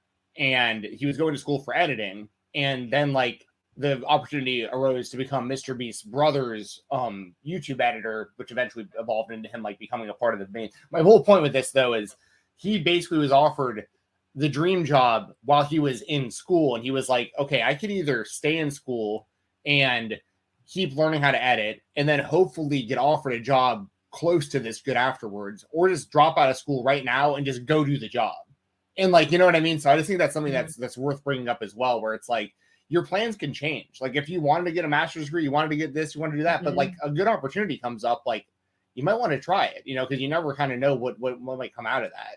Yeah, this frankly started out as a hobby for me just with my podcast going forward. I didn't intend this to kind of create even possibly a career path for me. It just started, I was like, I'm going to be off for the next year. Maybe if I decide to go to grad school or not, I might as well do something fun that I enjoy doing. And then obviously it's evolved since then. And I mean, it has nothing to do with my bachelor's, but I don't regret my time in college. But like you said, sometimes plans change.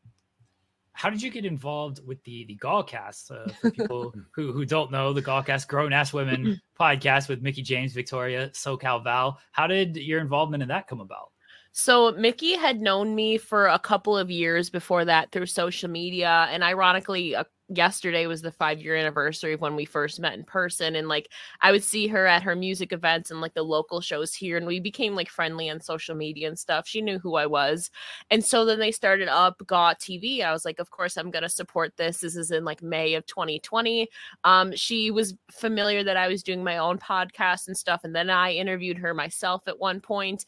And then later on that year in November, she's like, hey, like, I want to like do something for you. You obviously like have a passion for you. Like, how would you feel about like helping us with our like launching our podcast? Initially, okay, so before she even got there, she knew she pitched me to help her in some way, whether it was with social media or stuff, because frankly, I've made a couple of TikToks for her. A good portion of her TikTok content is because of me.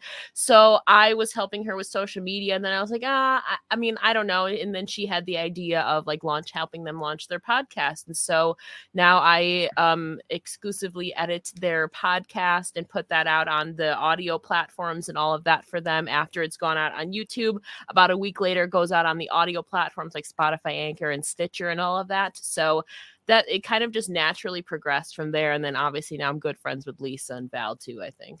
You said that started around May of 2020. Yeah, that's when they started their that's when they started GAW TV.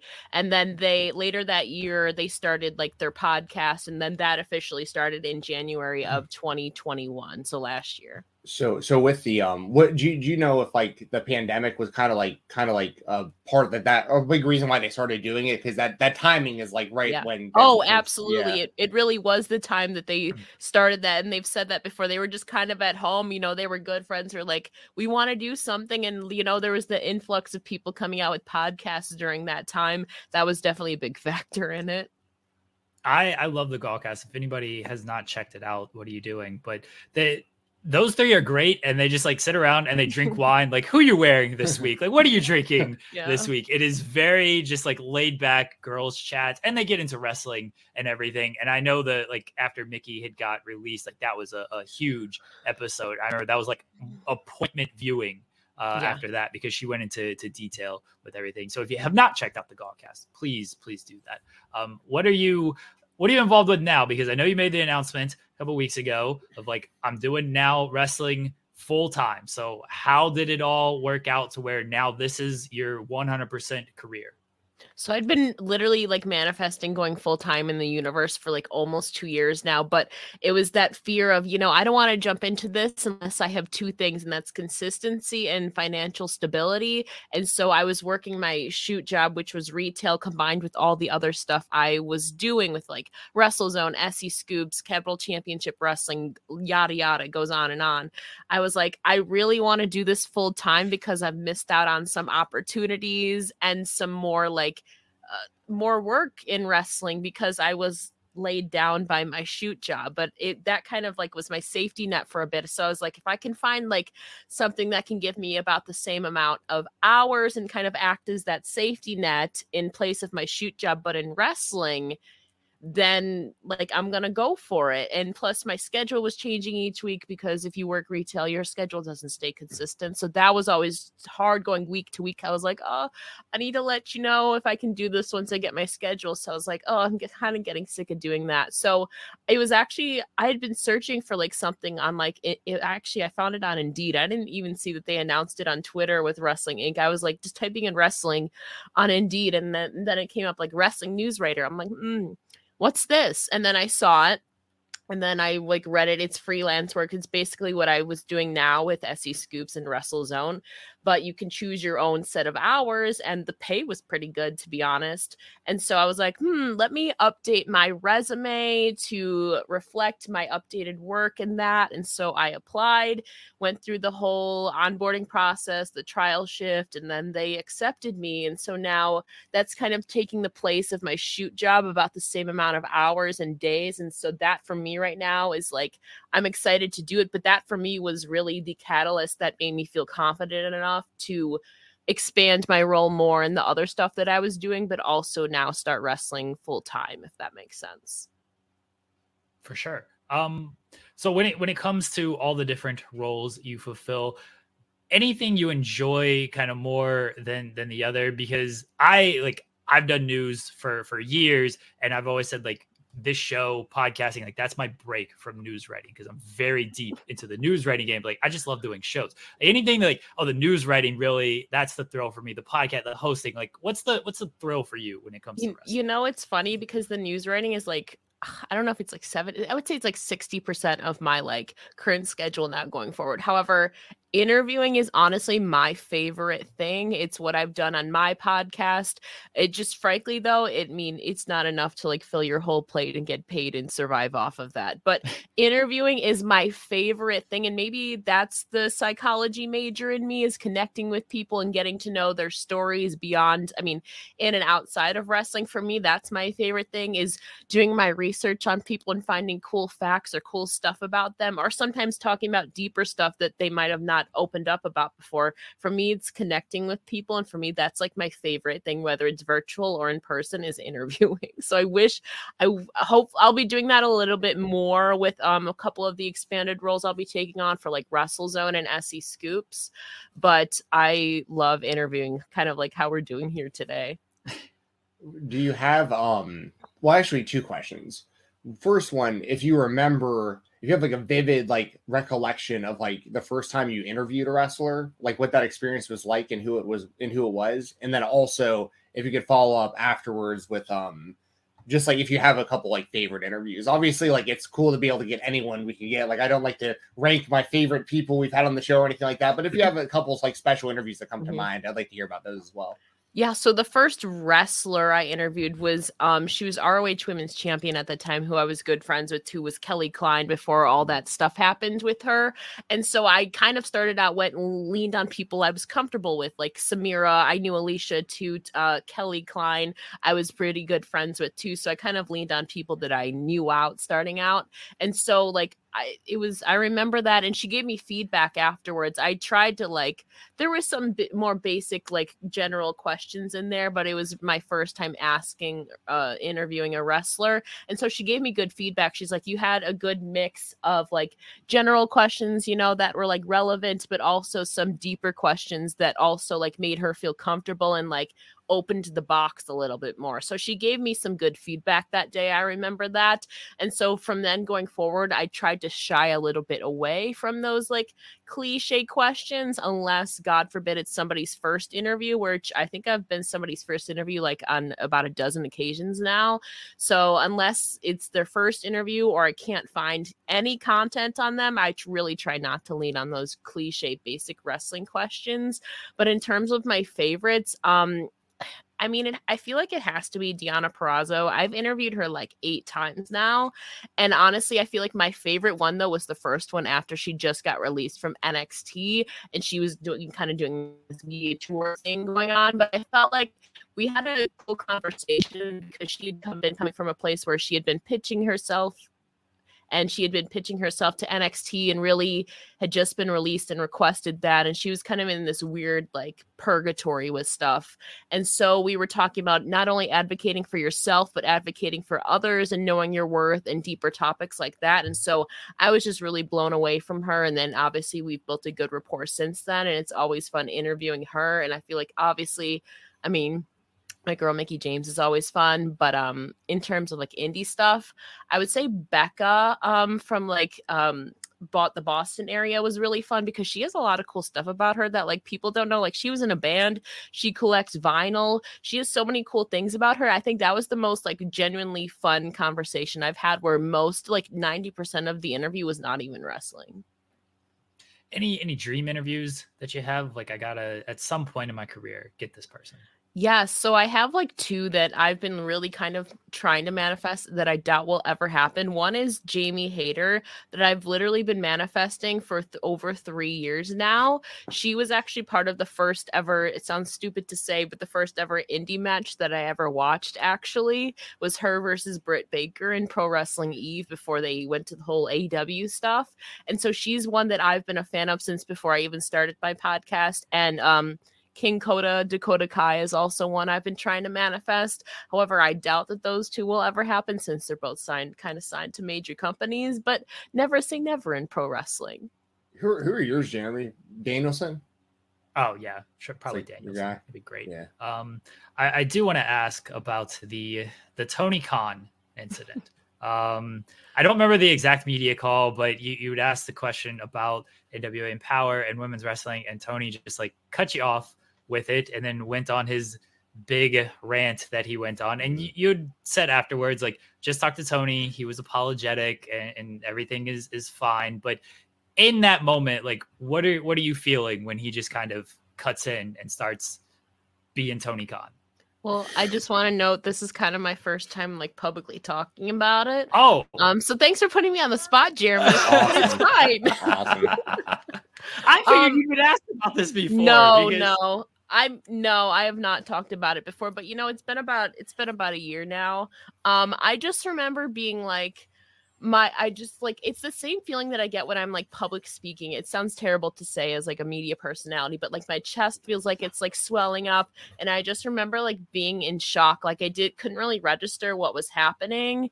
And then at the end, when he was like, does that make sense? I'm just like, okay.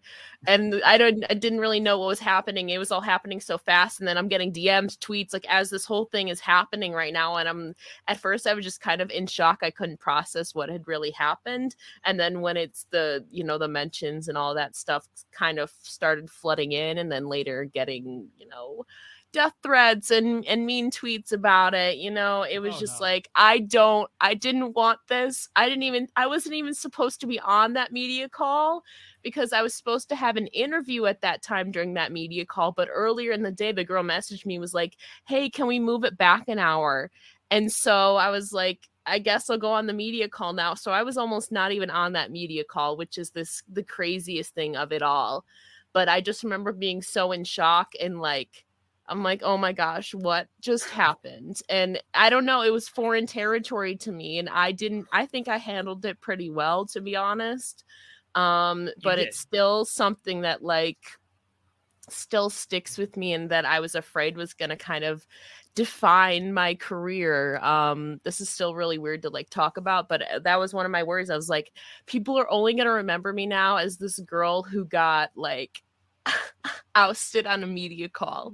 And I was like, oh my gosh, this is gonna follow me and I'm not even gonna be able to like go beyond this. This is gonna be the only thing people remember me for. But obviously I feel like that's turned out to not be the case. It's obvious it's still there, but I don't think that that's my legacy now so far in wrestling media. I mean, I definitely don't think it is. I apologize. I didn't realize. I figured you'd been asked about this before. And so we've got an exclusive here with Ella Talk. I didn't mean to bring up like anything bad about this. But it's definitely like, I don't think about that when I think about you. I asked about it because I feel it was something to talk about. It was something that honestly, like I said, I was worried that was going to define me for the rest of my career. And I was like, oh my gosh, nobody's going to want to work with me now. And honestly, like, I kind of shied away from media calls then. I was kind of not traumatized from it, like just being honest. But I kind of was. I was like, I'm afraid to like ask a question now. So I kind of like would steer away from some of the future media calls until I felt more comfortable until recently. But even then still, like I kind of had that same feeling. I was like, oh gosh, like I gotta tread lightly because there was so many, like there was a lot of support, but there was also a good majority of people that were like I said, coming for me on social media and emails and sending like threats and stuff, which is something I had never dealt with before. See, all I saw, and I'm sorry you had to go through the threats and everything because that's just terrible from people. But all I saw was the support because we follow a lot of mutuals and all of our mutuals were pretty much like, hey, hope you're okay and everything. And then the way, my perspective anyway, was like, Tony, what are you doing? Like, don't just knock this off. Like, I felt bad for you that this happened. And I thought Tony looked bad in this, not you. Like, I thought you were just doing your job. You're just asking a question. And Tony was the one who came off bad in this whole thing. And so, yeah, I didn't even think of the perspective of like, oh, this is not good for Ella. I'm just thinking of like, Ella's fine. She's just doing her job. But I'm sorry you went through that. And Now I feel bad for you. It's okay. It's luckily the mute button was a thing. However, I definitely went down the rabbit hole that I shouldn't have, and like Reddit and like searching Twitter mentions. I will say I was very guilty of that, and then finding people making like podcasts and like articles about it. I'll say I was very guilty at that. So it's not something that I try to do anymore because I've already gone down that rabbit hole and kind of got lost in it, to be honest, in that moment. But it's about a year removed now. I feel like we've patched things up. I've obviously done an AEW one interview since then. I've been invited to have media press passes for them. So, I mean, I guess we're on good terms now, but it's still something I look back and I'm like, oh gosh. Well, I mean, if it makes you feel any better, like over the last year, especially like really recent, like Tony I don't know if it's the right way to, you guys want to know what I mean. Like he's kind of becoming kind of a pattern of like not being the best when it comes to some of these media interviews and stuff like that. So like, I think it's something where like, it kind of helps your case a little bit too, if that makes sense, where it's like, okay, we've kind of seen like TK might not be the best at handling a lot of this stuff to begin with. Now on the flip side, positive notes, you mentioned some good mentors and friends of yours like Samira and Alicia too. I remember, man, I think I came across her stuff, Alicia's stuff when she was doing Ambi. I don't know if she still does that or not. Yeah. But yeah, I remember knowing her as like a musician interviewer. And then I started noticing her in wrestling and I was like, and then I realized she's like a lot, I shouldn't say, well, she's definitely younger than I am. It was one of those things, she was like accomplishing all this stuff with like all these big musicians and wrestlers and all this. I was like, wow, this is really, really, really impressive. I had no idea someone was doing this. What's it like getting, having people like that to talk to and get feedback from? Because that has to be so huge to just be able to pick people's brains like that have that experience that you're kind of trying to,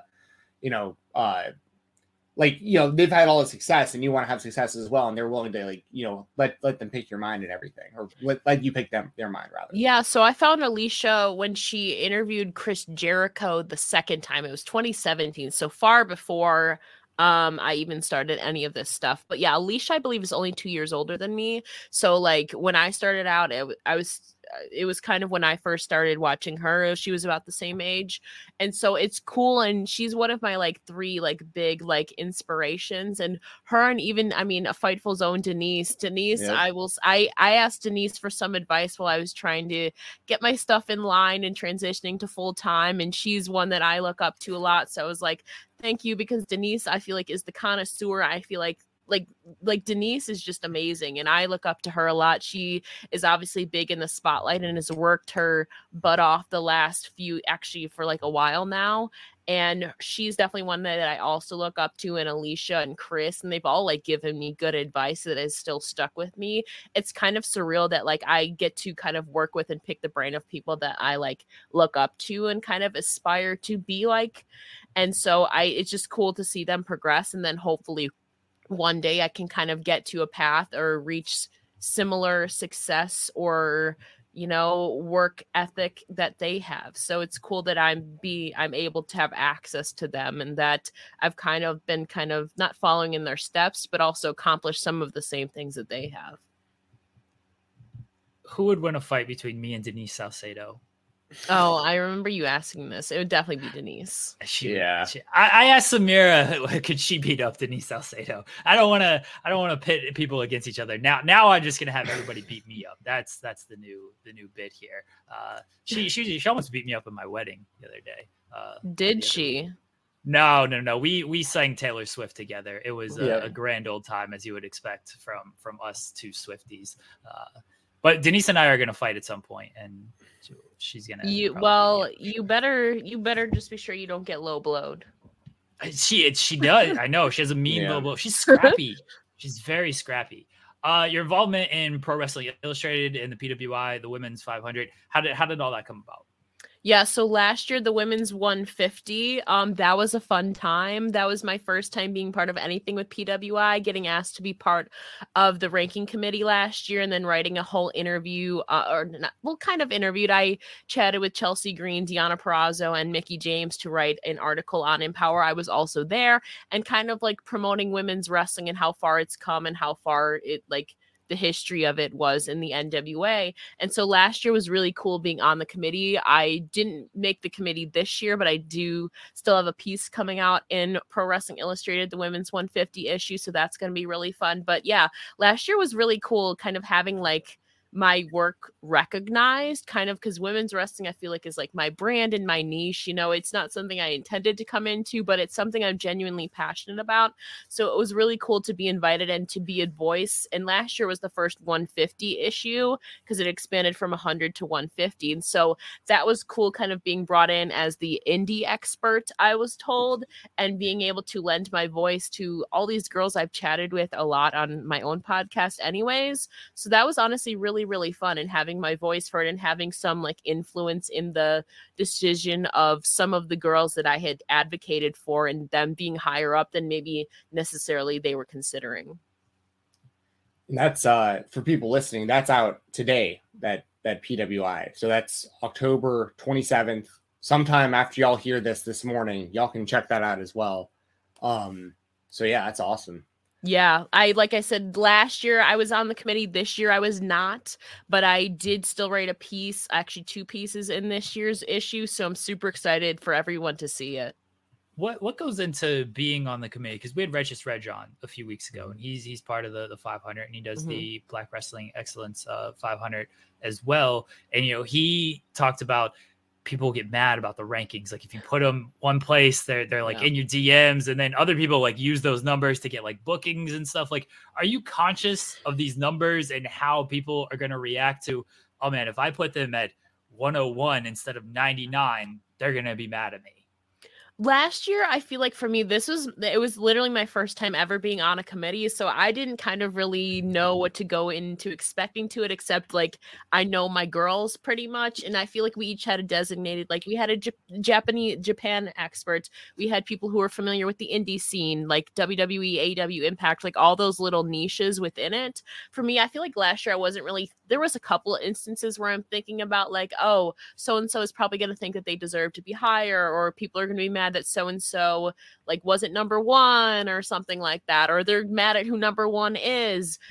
At the end of the day, people are going to be mad no matter what. We all have our own subjective opinions.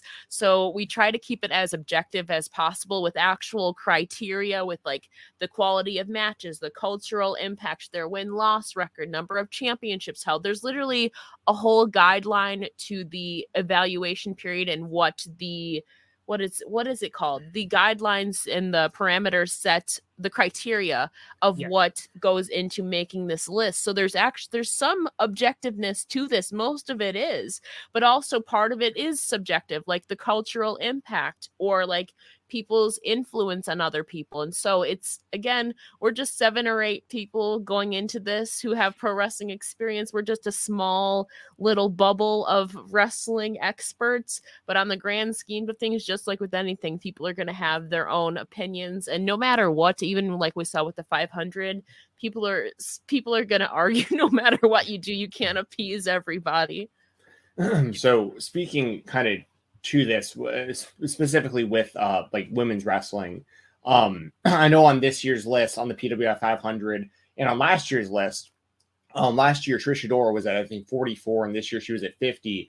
I think that's pretty wild. I think it's cool. Obviously I'm a big fan of independent wrestling and I follow her career, and but it's wild to see somebody, a woman ranked that high on that list to begin with is incredibly impressive, but it's even more impressive to me because she doesn't have really any mainstream visibility. Like no one knows her from like WWE, AEW, anywhere else. It's like, but she's grinded the indies and just put on this catalog over the last few years. It's been so impressive that she gets ranked that highly. Can you speak at all to that? Because I know that you pay attention to that being an indie fan, but I know you said like the committee is going to be all over the place. Some people are going to be mainly WWE, maybe AEW, this or that. How does everyone get on board like to rank Trish Adora so high? Because I think that personally, I agree with it, but I just feel like a lot of people might have seen that and been like, who's Trish Adora? You know what I mean? Like it's kind of wild.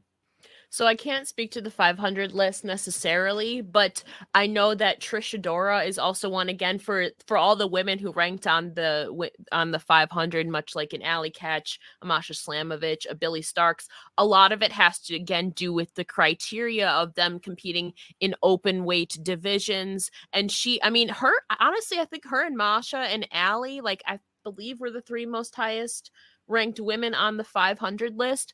They compete against in a lot of open weight divisions against men and stuff like that. All three of them plus Billy mainly wrestle men, actually. Yeah, which is exactly like kind of what the 500 debate is based on, those open weight divisions or against the men. So I feel like there's always a case for her when it, like you said, a majority of their matches are against men or intergender and stuff like that. And Trish Adora, I mean, I think she's also wrestled for a couple men's championships too and stuff like that. But she's also, at the time, I'm trying to think of the evaluation period right now. She had some exposure, obviously, with Ring of Honor and AEW, but I think it's to also her cultural impact herself. Like, she's still the Pan-African diaspora champion. And so for me, she's also had a big cultural impact on the Black community as well. So that is also a part of the 500 list, as well as the cultural impact. And so I feel like it's a combination of her skills. She's held a couple championships. Obviously, like you said, she wrestles against a lot of, in the open weight divisions for intergender wrestling. She's definitely had a cultural impact, and I'm sure her win-loss record is pretty good as well, especially on the indies. And so, maybe her name value or stock isn't mainstream, but I feel like she's one who, even if you haven't seen her on TV, I feel like if you're beyond casual, you've at least heard of Trish Adora, I feel like. Unless you're living under a rock. And so I think rightfully so, she deserves to be that high. She's kind of pushing the boundaries for women. And plus, too, it makes a statement. If there's anybody that's going to make a statement, it would be Trish Adora.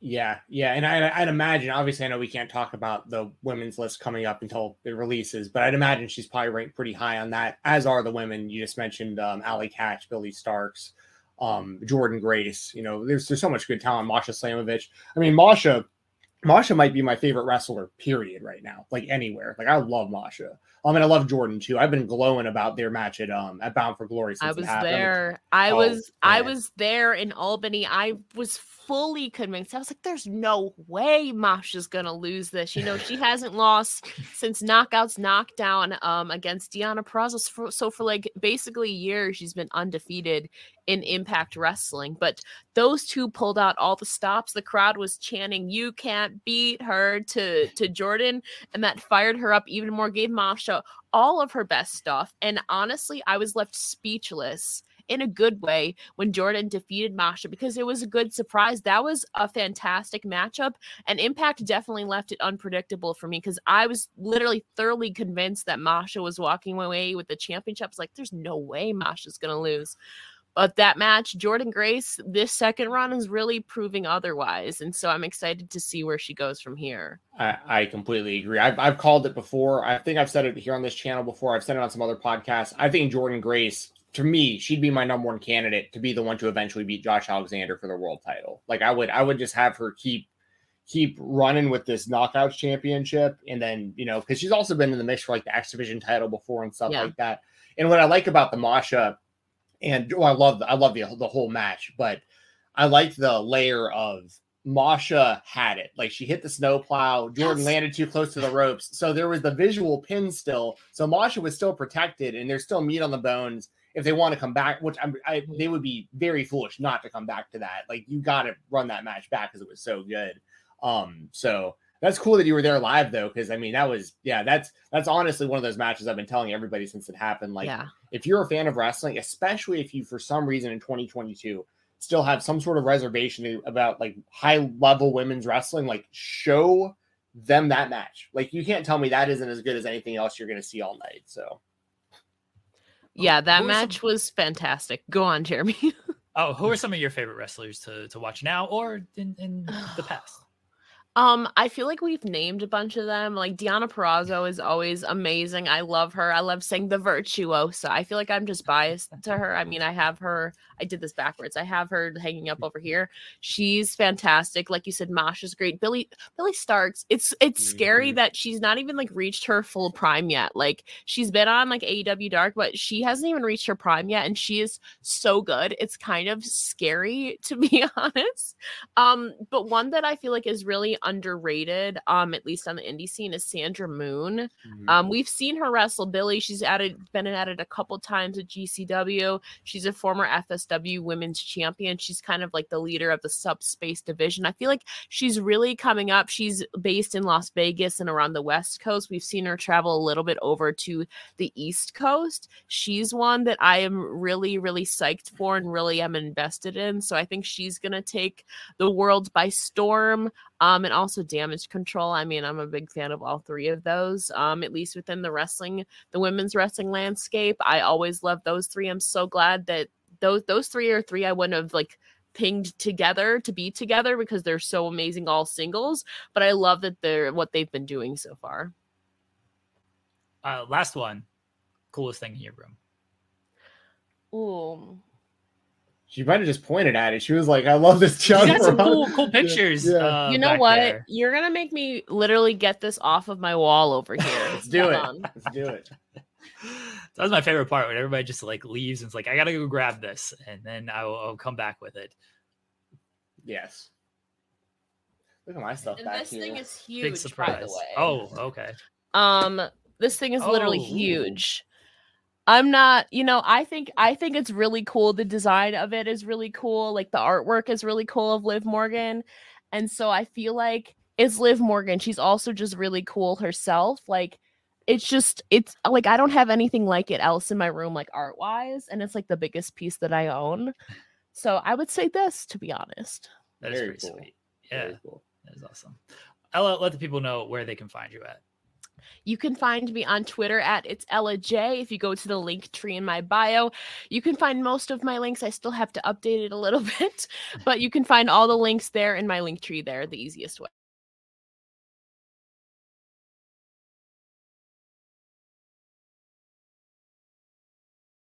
Websites that she is working for nowadays. I'm very happy that one, you were in the space period, and two, that you are now in the space full time. So anybody that can like do this for a full-time thing makes me excited because I know there aren't too many of us out there. So it is great to have more full-time people doing this in the wrestling media space.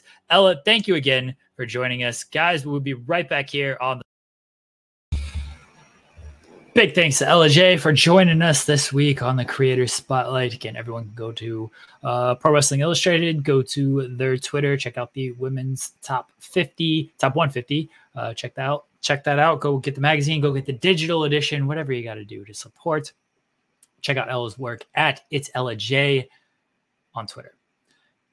Thanks everybody for joining us this week. We will be back next week with a new episode talking about the world of professional wrestling in WWE, AEW, others, and indies. Head over to Fightful Overbooked at noon. You can go over there now, but at noon, we have a new episode of The Gauntlet premiering. Myself and Alex McCarthy go through Roman Reigns' top matches during this 2-year run, the defining match of Roman Reigns' run. We run through some of his best matches and pick the defining match of the run. That premieres at noon Eastern on FightfulOverbooked.com. Tomorrow on FightfulOverbooked.com at 10 a.m. Eastern, it'll be Steven Jensen, SP3, and probably myself, ranking South Park characters. So we'll be talking about some South Park tomorrow on FightfulOverbooked.com at 10 a.m. Eastern. If you'd like to come hang out with us, please do that. At 3 p.m. Eastern on Fightful Overbooked, we have Rob and Maggie coexisting with Rob Wilkins and Maggie. Everyone go check that out. They'll be talking about the world of wrestling, all the big news coming out of the week, and the big news coming up for the weekend with SmackDown and Rampage. Saturday is newsworthy. Sunday is Tim and Joel Call It in the Ring. Monday, now live on FightfulOverbooked.com. Mondays, 3 p.m. Eastern, is Tag Talk with Haley and Kylie. They're live every Monday at 3 p.m. now. So go check out the show that was done this past Monday, and they promised some Halloween gimmicks for this upcoming Monday. I have no idea what they have in store. I'm sure it'll be great because they are great. So check out Tag Talk Mondays, 3 p.m. Eastern on Fightful Overbooked. And we also had a new episode of New Japan Bread Club with Matt and Kieran, catching everybody up on the world of New Japan. Check that one out. A lot of shows on Fightful Overbooked, FightfulOverbooked.com. We have content daily on that website, on that channel. Go check it out. Leave us a thumbs up, subscribe. Go support all the creators doing their thing over on that platform. Guys, again, we'll be back next week.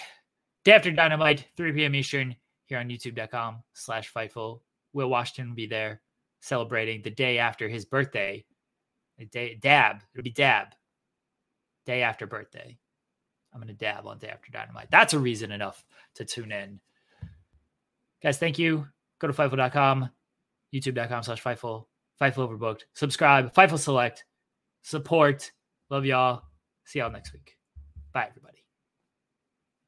Everyone knows therapy is great for solving problems, but getting therapy has its own problems too, like finding the right therapist, fitting into their schedule, and of course, the cost. Well, BetterHelp can solve those problems. It's totally online and built around your schedule.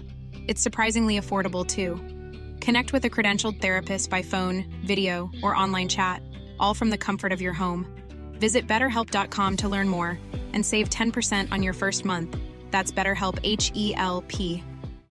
When you need mealtime inspiration, it's worth shopping Kroger, where you'll find over 30,000 mouth-watering choices that excite your inner foodie. And no matter what tasty choice you make, you'll enjoy our everyday low prices, plus extra ways to save, like digital coupons worth over $600 each week. You can also save up to $1 off per gallon at the pump with fuel points. More savings and more inspiring flavors make shopping Kroger worth it every time. Kroger, fresh for everyone. Fuel restrictions apply.